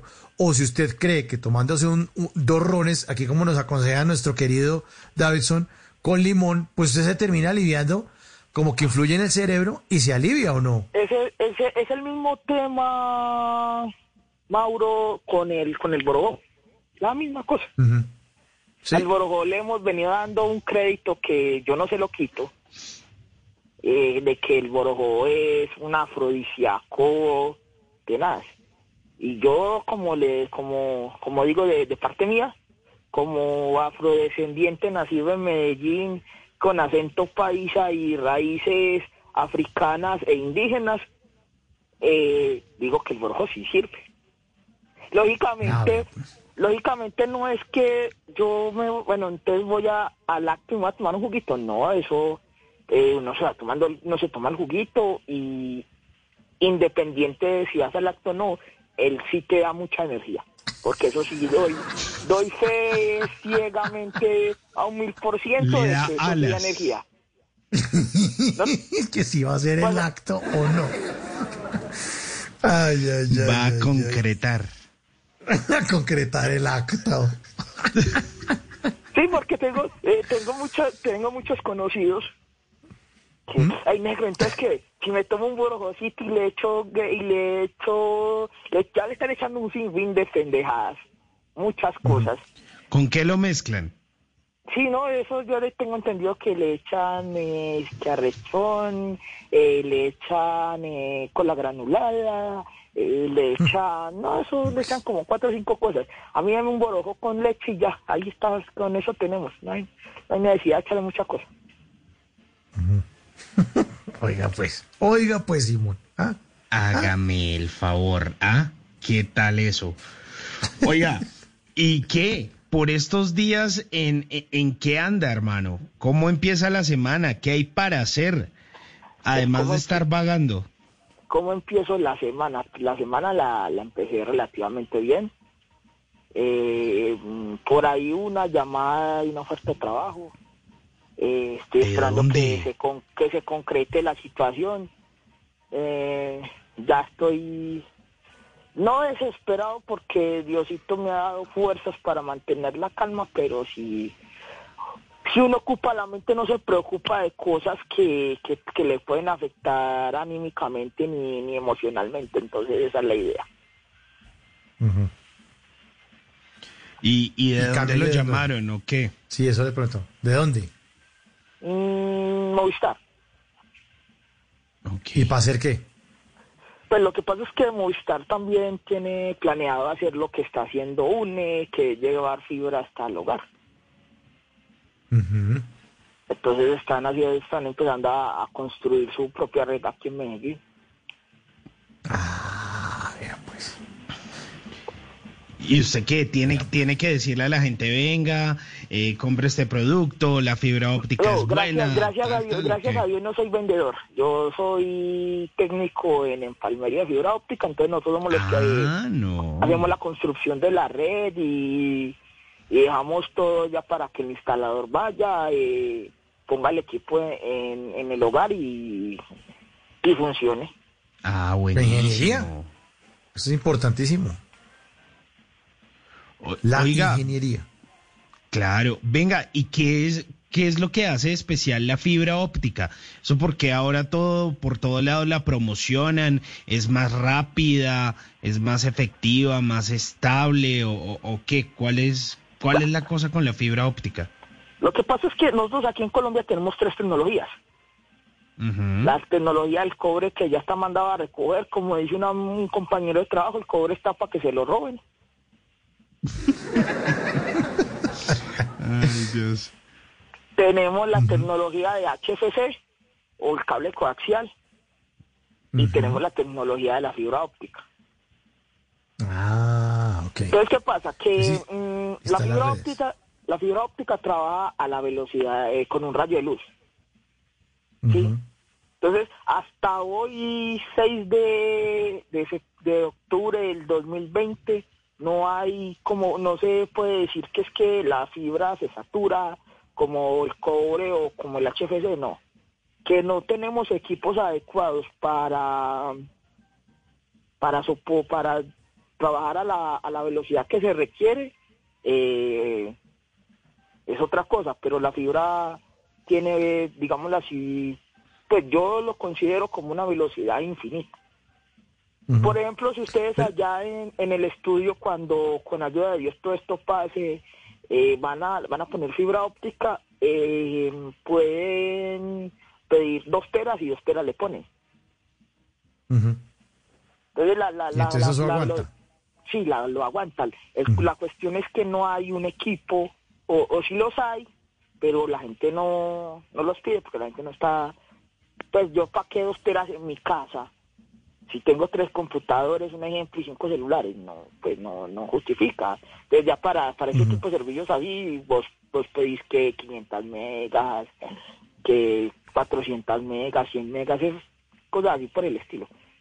Pero venga, usted no está enredando porque usted está diciendo que ese trabajo va a ver si le sale y aquí no está dictando cátedra de fibra óptica.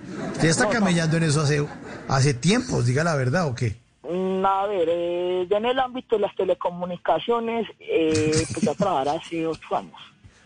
Ah, bueno, ya.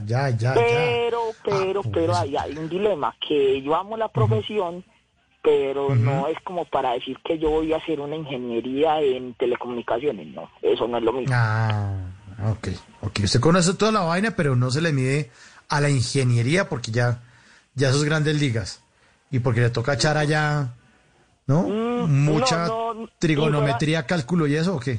Pues de tenerle miedo a las matemáticas, no tanto eso, sino que yo me veo por otro lado.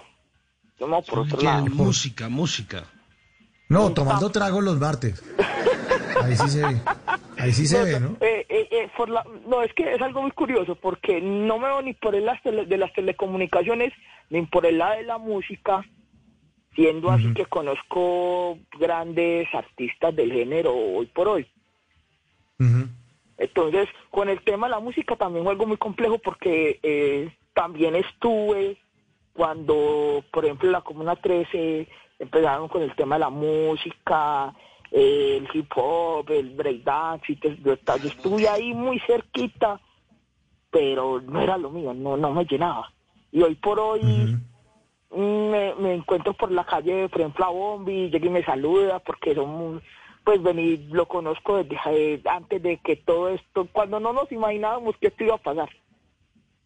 Y la gente me dice, ¿usted conoce a Bombi? Yo, sí, claro, crecimos juntos, pero ¿y usted por qué no es músico? Yo, porque yo me fui por otro lado. Y tampoco soy de los que, como dicen por ahí, tiro a ganarme indulgencias con crédito ajeno, no. Sí, claro. Usted es auténtico. Y por eso nos encanta que nos llame cada noche. Davidson, siempre bienvenido. Nos encantan sus historias, son divertidísimas. Y le agradecemos mucho que haga parte de estas conversaciones para gente despierta. Hombre, le mandamos un abrazo y obviamente lo despedimos con una canción que tiene que ver con algo de lo que nos contó. Aquí está una que se la dedicamos de principio a fin. Davidson, buenas noches y bienvenido siempre. Chao.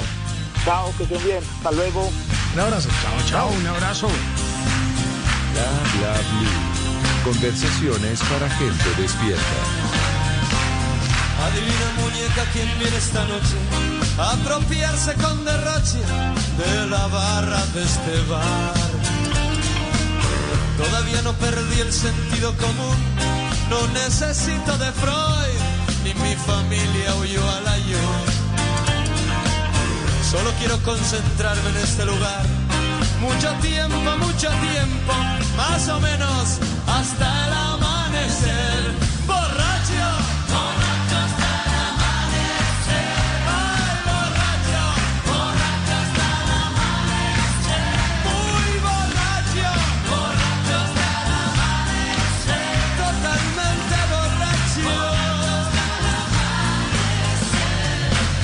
De la misma forma que se nace para morir y que la eternidad se alcanza en un segundo de heroísmo.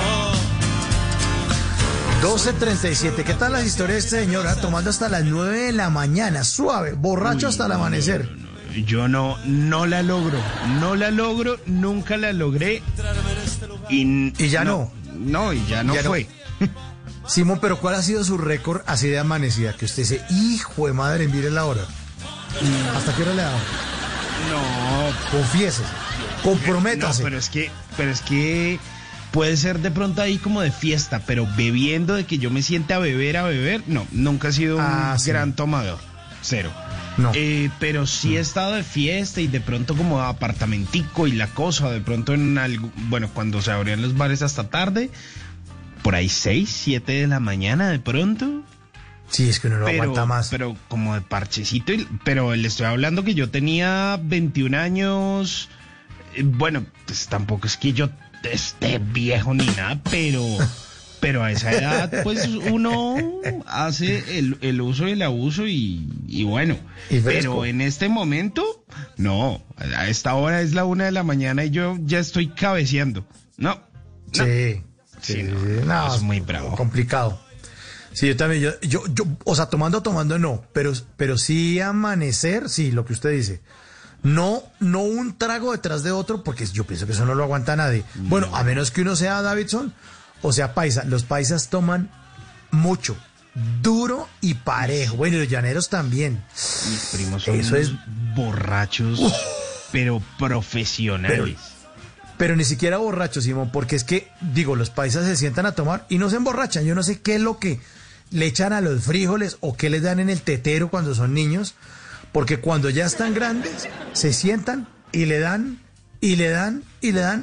cero rollo. Son las 3 de la mañana y siguen firmes. Y uno todo, ay, yo me voy a ir a dormir. Entonces, vení, Rolo, vení. Sentate. No. Bueno, duro y parejo, ¿no? Un mundo curioso. Bueno, ¿qué cosas curiosas ha encontrado usted esta noche, Simón, para contarles a los oyentes? Oiga, póngale cuidado, me encontré con un joven que murió hace 14 años, y resulta que su cuerpo sigue intacto. Ustedes se preguntaron, ¿cómo así?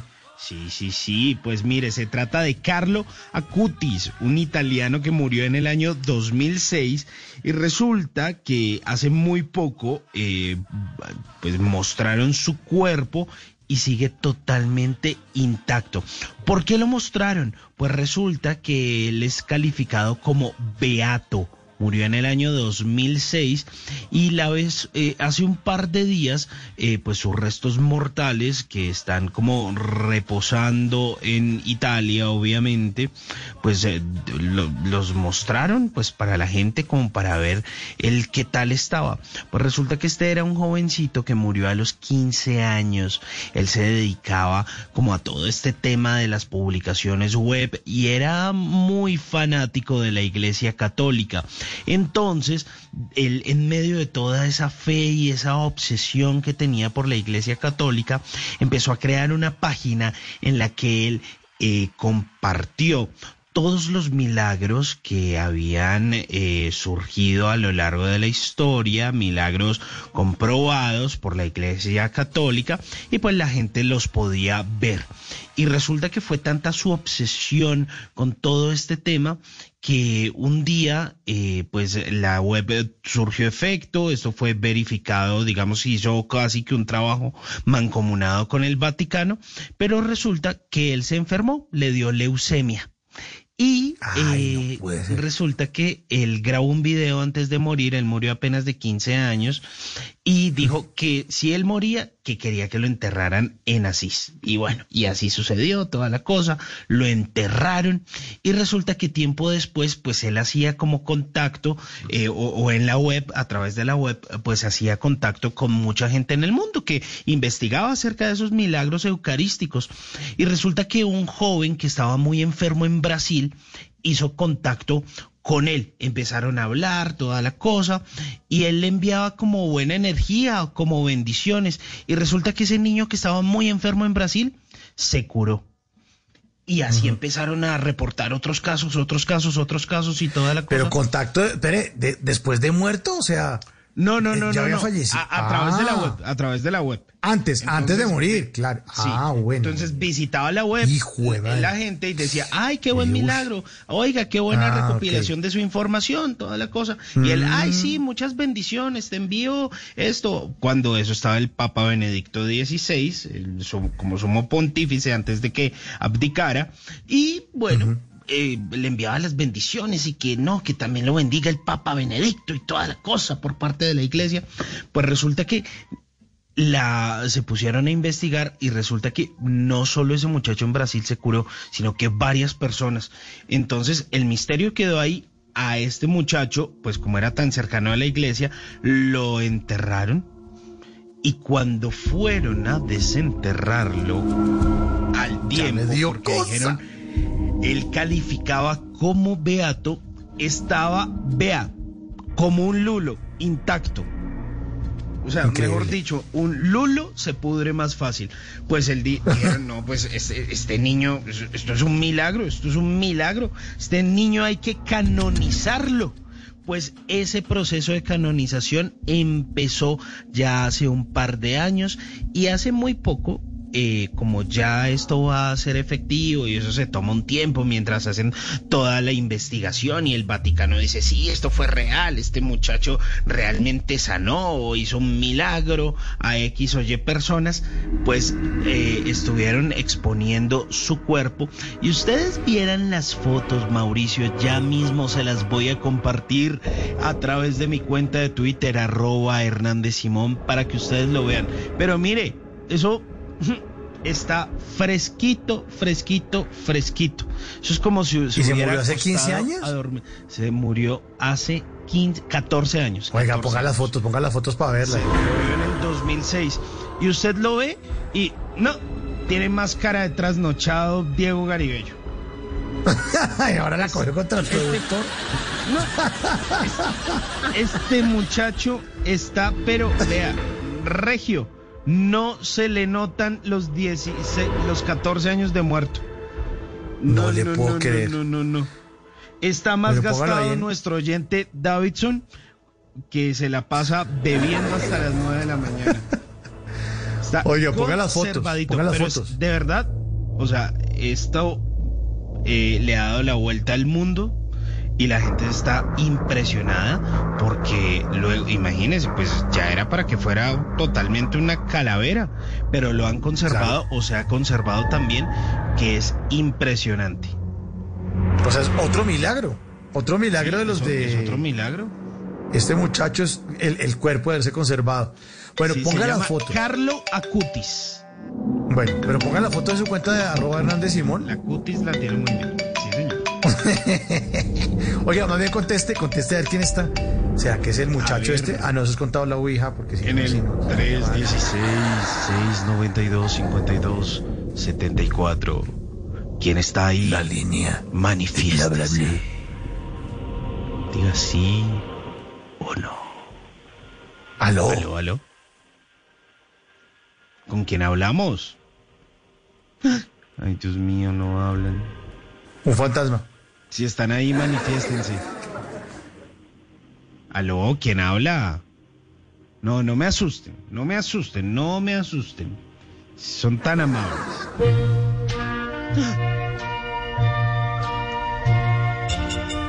es esa foto? La canción de Ghost. Ay, no. Se puso creativo Ricardo. Sí, Richie ahí en el máster. ¿Cómo están? ¿Con quién hablamos? ¿Qué hubo? Aló. Sí, buenas noches. Buenas Mi noches. nombre es Gildardo Zuluaga. Gildardo, ¿qué hubo? ¿Qué más? Aló, Gildardo, ¿qué hubo? ¿Qué más? Gildardo Zuluaga. Gildardo, ¿desde dónde nos llama? Desde Coveñas, Sucre. Uy, qué chévere. Qué rico Coveñas. Uy, eso es un planzazo delicioso para uno ir y desconectarse, para pasarla bueno. ¿Cómo está Coveñas a esta hora, Gildardo? Gildardo, si quiere escúchenos solo a través del teléfono para que no se le retroalimente la señal, para que no le llegue atrasadita la señal y podamos hablar de manera correcta. Uy, qué rico eso en Coveñas, es una delicia esas playitas. Bueno, Gildardo, ¿y qué? ¿Usted a qué se dedica allá en Coveñas? Aquí a hotelería y turismo, a unas cabañitas que tenemos aquí en Coveñas para arrendarle a los amigos de todo el país, de Antioquia principalmente, porque el mayor turismo de Coveñas es antioqueño, el 90% del turismo que viene a Coveñas es de Antioquia. Entonces aquí tenemos unas cabañitas para atender a los paisanos cuando vengan. Coveñas es lo máximo, la familia de mi esposa es paisa y pegamos pa' Coveñas porque es una delicia. Hay un tipo que siempre nos vende ceviche en la playa, Caliche, creo que es Caliche, ¿cierto? Caliche, sí, hay muchacho Caliche que vende ceviche en la playa. Vende ceviche, ese ceviche, y tiene como la nevera pintada como un tiburón. Ese ceviche en la playa. Y venden cocadas, venden queso. Venden queso, Simón, venden un queso como con sabores y con hierbitas en la playa. Queso momposino le dicen. Sí, ese uno compra ese queso. Se presentan en varias formas, sí, eso es cierto. Sí, como con unas bolitas que, como un queso pera y momposino, y viene con hierbas, otro viene como con un picante, yo no me acuerdo qué es lo que le echan, y otro es como natural, no. Esa vaina es buenísima. Y se desdobla también, el queso viene con fajitas. Sí, y uno lo va arrancando, Claro, delicioso, muy agradable. Quiero Coveñas. Bueno, ¿y cómo se llaman las cabañas donde usted trabaja, Hildardo? Cabañas Villa Antonia. ¿Y cuántas personas le caben allá? Aquí caben 50 personas. Sí, es que son hartas. ¿Y eso es de tiempo compartido o qué? ¿O uno alquila o cómo funciona esa vaina? No, nosotros arrendamos aquí para las personas que quieran venir a pasar sus vacaciones o temporada o por día, ¿sí? No hay problema, nosotros tenemos aquí el servicio permanente para atender los huéspedes. ¿Y cómo ha estado la cosa por estos días? ¿Ya ha estado llegando gentecita? ¿Se está reactivando o qué? Todavía no, porque apenas están comenzando a dar servicio. La semana pasada se dio servicio a 20 carpas en el sector de la Coquerita y a 10 carpas en Punta de Piedra. Entonces, apenas está como reactivando, pero tenemos buena fe de que las cosas se vayan a mejorar y que para temporada, si no vuelves a nosotros brote de pandemia, que sigamos a tener buen turismo con la ayuda de Dios. Seguramente se va a reactivar eso, porque las vacaciones, ¿te imaginas las vacaciones represadas de todo el mundo en las empresas? Porque la gente no tomó vacaciones, entonces están sacando a la gente de vacaciones y seguramente muchos países van a decir, no, caramba, vamos para Coveñas de una, porque es que es muy cerca, cogen el vuelo, se van de Medellín a Montería en avión, llegan allá y usted llega al aeropuerto y hay una busetica o un taxi, y lo coge y lo lleva. ¿Cuánto es que es de Montería a Coveñas? ¿Como 1 hora y media, 2 horas o más? 1 hora y media aproximadamente, 1 hora de pronto, 1 hora y media. Un poquito más, porque hay mucho para ahí siga por la vía que están haciendo la doble calzada. Que ya finalmente esto se va a volver muy cerquita, porque uno si se viene por tierra, desde Caucasia ya coge la doble calzada y llega prácticamente hasta aquí, hasta antes de Lorica, que es donde todavía está construyendo, pero esto va a quedar, compadre, excelente. Ay, qué bueno. Qué bueno. Y este es el paseador de los países, compadre. No le digo que el 90% de los turistas que vienen aquí son antioqueños. Sí. Es una maravilla.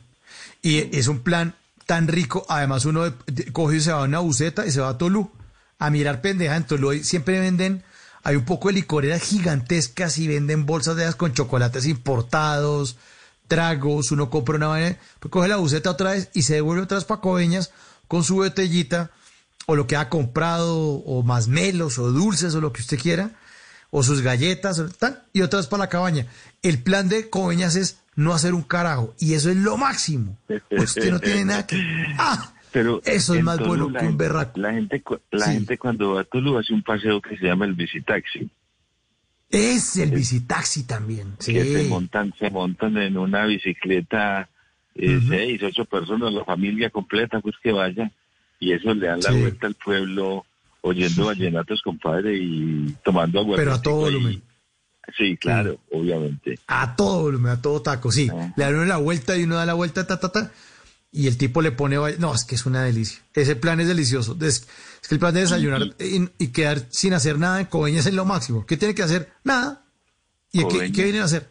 Nada, a descansar. Coveñas, le cuento pues que Coveñas, las playas de Coveñas son indiscutiblemente las mejores que yo conozco, conociendo las del Rodadero, las de Santa Marta, las de acá de Cartagena. Definitivamente las playas de Coveñas son mejores. Uno ingresa a la playa 100 metros con el agua al pecho.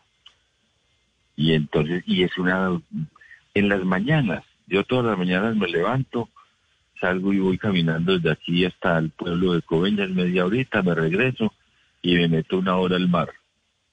Y el mar, como le digo, 100 metros adentro y el agua te da aquí al pecho y es un agua tranquila. Esta mañana era como una piscina. Entonces es un espectáculo uno disfrutar este mar y estas tierras tan agradables. Ay, qué bueno, hombre, Gilardo. Y entonces, no, pues le deseamos mucha suerte. Que empiecen a llamarlo, a reservarle, que se llene eso de paisas y nada, que se van allá echando pata. Uno se levanta y desayuna y se va a echar pata a un sitio que se llama La Caimanera, que es bien lejos. Sí. Y vaya, ¿sí o no? Y allá se monta una lanchita y se entra para toda la ciénaga, que son 2.000 hectáreas en puros manglares. No, es que es hermosísimo. Qué bonito. Hermosísimo. Espectacular. Este es un paseo muy agradable, muy natural. Aquí seguramente proyectos de ecoturismo se van a desarrollar muy importantes. Y este es mucho futuro. Y aquí, como le digo, el turista que viene es encantado y quieren regresar y paisa que se respete, pues tiene que haber venido a Coveñas, ¿no es cierto? Obvio, eso es paseo fijo de fin de año, de Semana Santa, de junio, ir a Coveñas. Pues, Eduardo, esperamos que se le llene Coveñas, que se le llenen sus cabañas, su Villa Antonia, de muchos turistas, que se vuelva a activarse el turismo, porque es que eso trae mucho progreso para la zona, y que otra vez volvamos como pues sí, toca con tapabocas o lo que sea, pero que por lo menos se mueva porque necesitamos de nuevo el movimiento. Le agradecemos muchísimo su sintonía, le mandamos que se reactive esto, le mandamos un gran abrazo desde Bla Bla BLU, gracias por hacer parte de estas conversaciones para gente despierta, y si yo logro salir de pronto ahorita en diciembre, de pronto hasta le caigo allá y nos tomamos una cerveza, nos comemos un ceviche con caliche. Lo invito a ceviche. Le prometo entonces. Y aquí lo despido con una canción que tiene que ver con algo de lo que nos contó. Aquí está Sol, Arena y Mar. Luis Miguel, para toda la gente que va a ir a Coveñas. Ay, un abrazo. Claro que sí. Chao. Igualmente, que esté muy bien. Chao, Gildardo. Bueno, chao. Todo comenzó muy bien. Me amaba, yo era su rey. Pero el sueño fue muy corto. Yo me estoy volviendo loco. No sé qué pasaría. Cambiar mi forma de ser. Pretende una y otra vez. Y las noches son amargas, silenciosas y muy largas.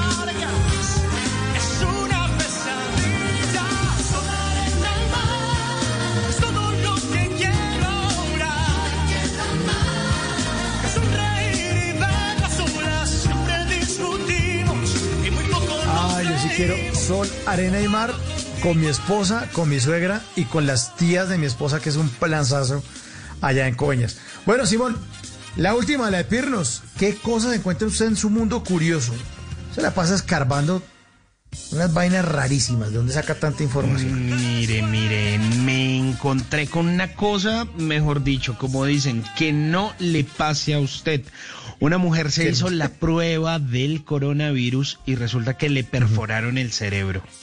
¡No! Sí, así como usted lo escucha. Una mujer... ¿En dónde es para no ir? Cuente. En Estados Unidos, menos mal está muy lejos. Ah, menos mal es bien lejos. Sí, mire, imagínese que le hicieron pues la prueba nasal para detectar el COVID-19 y esto se convirtió casi que en una pesadilla para una mujer en Estados Unidos porque durante el procedimiento los médicos le perforaron el revestimiento del cerebro, lo cual pues provocó que se le filtrara un líquido el cerebro espinal por la nariz.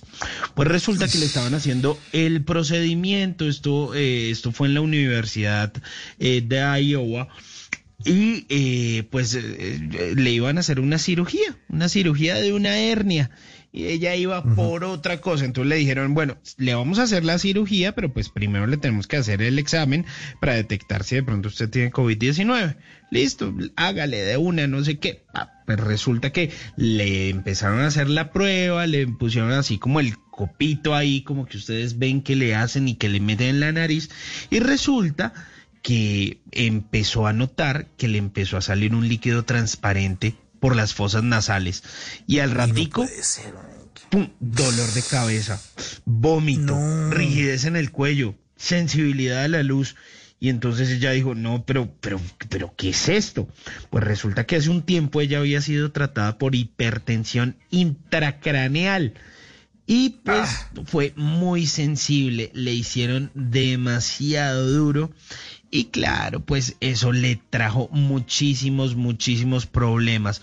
Pues resulta que inmediatamente dijeron, no, esta mujer hay que tratarla, trataron de drenar la parte del líquido y pues le realizaron, iba por una hernia y le terminaron haciendo otra operación para que no se les muriera por la embarrada. Ya después dijeron, no, que no tiene COVID, que tranquilos, que si de una vez le hacemos lo de la hernia, bueno, hágale. Entró en combo y todo con 2 cirugías. Iba por una y terminó con 2 cirugías. Ay. 1:00 llegamos al final de Bla Bla BLU. Muchas gracias a todos por su sintonía. Aquí está Oriente, esto es el Oriente, pero nos oyen de todas partes, desde el norte, desde Coveñas, de todas partes, aquí en Bla Bla BLU. Oye, yo vengo de Oriente, con ritmo caliente, que te hace gozar, Oye, yo traigo alegría mía, de esta tierra mía, que te hace gozar. Yo traigo miel de maraca, sabor a caña, y bailo bien mi pachanga con mucha maña. Oye, yo soy santiaguero, de los pachangueros de Ponce, que saben bailar. Es que yo traigo de Oriente ritmo caliente. Es que yo traigo de Oriente ritmo caliente. Yo traigo un ritmo caliente para que la gente ritmo baile. Caliente. Así nos despedimos por hoy en Bla Bla BLU. Muchas gracias a todos por su sintonía. Gracias a Carlos Alberto Morales. Sí, señores, la voz del Gol Caracol, el que nos narra los partidos de la Selección Colombia. Estamos calentando motores porque vienen fechas de eliminatoria. Vamos a estar ahí pendientes, también transmisión de Blue Radio este viernes 9 a las 6:30. Selección Colombia se enfrenta a Venezuela. Transmisión de Blue Radio y obviamente del Gol Caracol. Carlos Alberto Morales, gracias por hacer parte de estas conversaciones para gente despierta. Juanita Reynoso con sus cuentos, con sus hermosos cuentos para los niños. Xiomara Quiñones también en esas historias que merecen ser contadas. También una labor muy linda, aprendiendo muchos idiomas para conectar a nuestros caficultores con Europa. a Davidson, a Gildardo, a todos, gracias por hacer parte de estas conversaciones para gente despierta. Señor Simón, muchas gracias por la buena energía, por las notas curiosas y por la buena música. Muchas gracias y feliz noche. Señor Mauricio Quintero, gracias a usted, a nuestros oyentes, por supuesto, y a todo nuestro equipo de trabajo. Una buena noche y buen descanso. Y nuestro equipo de trabajo en el Control Master, Ricardo Acevedo. Richie, muchas gracias, un abrazo. Y en la producción, Diego Garibello, sí es el maestro, el que hace posible que este programa salga al aire, el corazón de Bla Bla BLU. Y la risa se las pone Richie para burlarse de él. Viene Javier Segura con voces y sonidos. Mi nombre es Mauricio Quintero y hasta aquí llegamos en Bla Bla BLU. Los esperamos a las 10 de la noche, siempre de lunes a jueves. Conversaciones para gente despierta. Muchas gracias.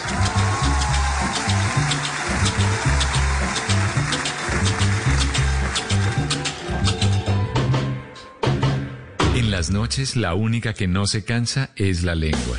Por eso, de lunes a jueves a las 10 de la noche empieza Bla Bla BLU, con invitados de lujo. Yo soy Lorna Cepeda. Yo soy Diego Verdaguer. Les habla Consuelo. Les habla el chef Jorge Raúl. Hola, soy Carolina Cuervo.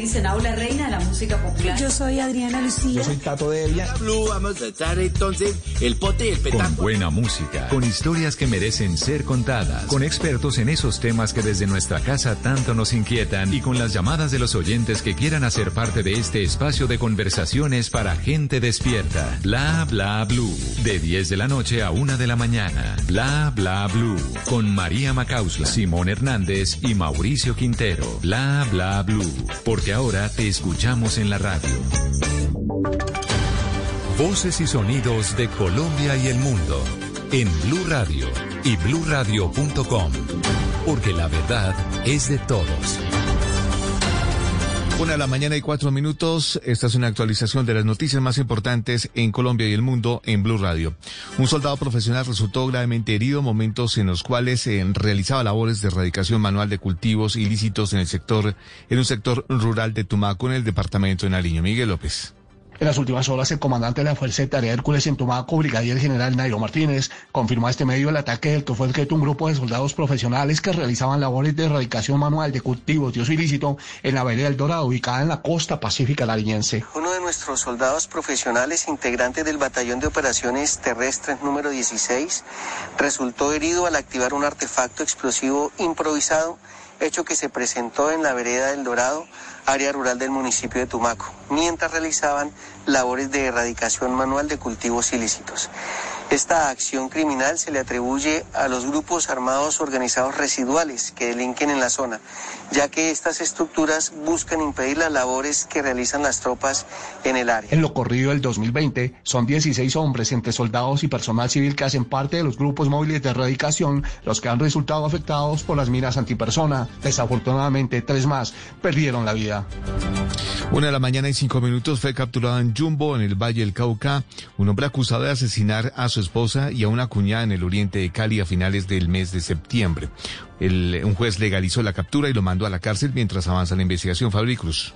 La captura, gracias a la colaboración de la ciudadanía, se registró en Jumbo. El capturado es señalado del homicidio de 2 mujeres hermanas de 40 y 47 años en hechos registrados hace 9 días en el barrio El Diamante, en la ciudad de Cali. El implicado embriagó a las víctimas, una vez dormidas al interior de una vivienda, subió el volumen de la música y mientras tanto generó heridas profundas en cuello y otras partes del cuerpo con un cuchillo. Un asesinato a sangre fría, sin importarle que una de las víctimas era su pareja sentimental. Sobre la captura, el general Manuel Vázquez, comandante de la policía metropolitana. Llegar a comprobar que se trataba efectivamente de Javier Ruiz Obando, un hombre de 52 años quien fue dejado a disposición de la Fiscalía General de la Nación. El hombre permanece en manos de las autoridades al interior de una cárcel por orden de un juez. La investigación sigue abierta. 1 de la mañana y 6 minutos, una mujer de 26 años de edad y madre de 5 hijos causó la muerte de su esposo con una botella en medio de una discusión. Freddy Gómez. Según las autoridades, luego de una pelea familiar que se presentó en un barrio en el occidente de la ciudad de Pereira, la mujer atacó a su esposo con una botella que estaba quebrada y le propinó varias heridas. El coronel de la policía, Juan Carlos Morales, comandante de la metropolitana. Genera una herida de gravedad a su compañero sentimental en el sector del cuello. Esta persona es Se trata de auxiliar, pero pues fallece siendo capturada la dama y deja a disposición de autoridad competente. La mujer fue cobijada con medida de detención intramural y se investiga si se venían presentando casos de violencia intrafamiliar. 1:07 a.m. La inseguridad no da tregua en Atlántico. Un nuevo ataque sicarial en Malambo cobró la vida de una persona en ese municipio. Ingrid de la Rosa. Sergio Angulo, de 36 años, se convirtió en la nueva víctima de la ola de asesinatos que azota al Atlántico. La muerte de este hombre se produjo en el barrio Villester de Malambo, donde 2 sicarios en motocicleta le propinaron 3 disparos en la cabeza. Días atrás, otros 2 atentados a bala, de los que también se desconocen los móviles, dejaron a una joven muerta y a 2 policías heridos en Malambo, por lo que la alcaldía municipal decidió reforzar la seguridad con presencia militar, informó Edilza Cortina, ella es secretaria de gobierno. Hemos venido haciendo campañas de control ciudadano y de orden público con todos los militares del municipio, el batallón Vergara y Velasco. Con la Fuerza Aérea vamos a hacer una campaña también. En Malambo las autoridades también habilitaron una unidad de convivencia y justicia, hasta donde ya han sido trasladadas 35 personas. 1:08 a.m. Las autoridades en Medellín denunciaron una estafa inmobiliaria con una fundación que, usando de manera irregular los logos de la alcaldía, vendió más de 126 lotes entre 5 y 25 millones de pesos. Valentina Herrera. La alcaldía de Medellín denunció que una corporación identificada como Vida Digna usó de manera irregular los logos institucionales para lotear y vender ilegalmente un predio que es propiedad del municipio y está ubicado en el sector Villa de San José, en la Comuna 8, Villahermosa. Jorge Torres, director del ISBIMED, el Instituto de Vivienda de Medellín, dijo que en la zona hay hasta casas de 4 pisos y que al no contar con ningún permiso, todas las familias deberán ser desalojadas. Bueno, encontramos un predio que ha sido comercializado ilegalmente por una corporación donde utilizó los logos del instituto, del ISBIMED y de la alcaldía. La alcaldía reiteró que avanzan en la investigación para capturar a los responsables de esta estafa y pidió a los ciudadanos verificar en las líneas oficiales cuando se conozcan de estas convocatorias inmobiliarias. 1:09 a.m. Más de 2.000 colombianos podrán capacitarse en infraestructura de emisión crítica en un centro de datos, lo que permitirá a las empresas mejorar su capacidad de respuesta ante eventualidades como fallas o caídas de sistema. Camila Carrillo. Debido a la pandemia se identificó una oportunidad para incrementar el personal especializado en tecnologías de la información y sumado a que en Colombia se está construyendo el centro de datos más grande de Latinoamérica en el marco de Misión TIC 2022 promovido por el Ministerio de Tecnologías y Comunicaciones.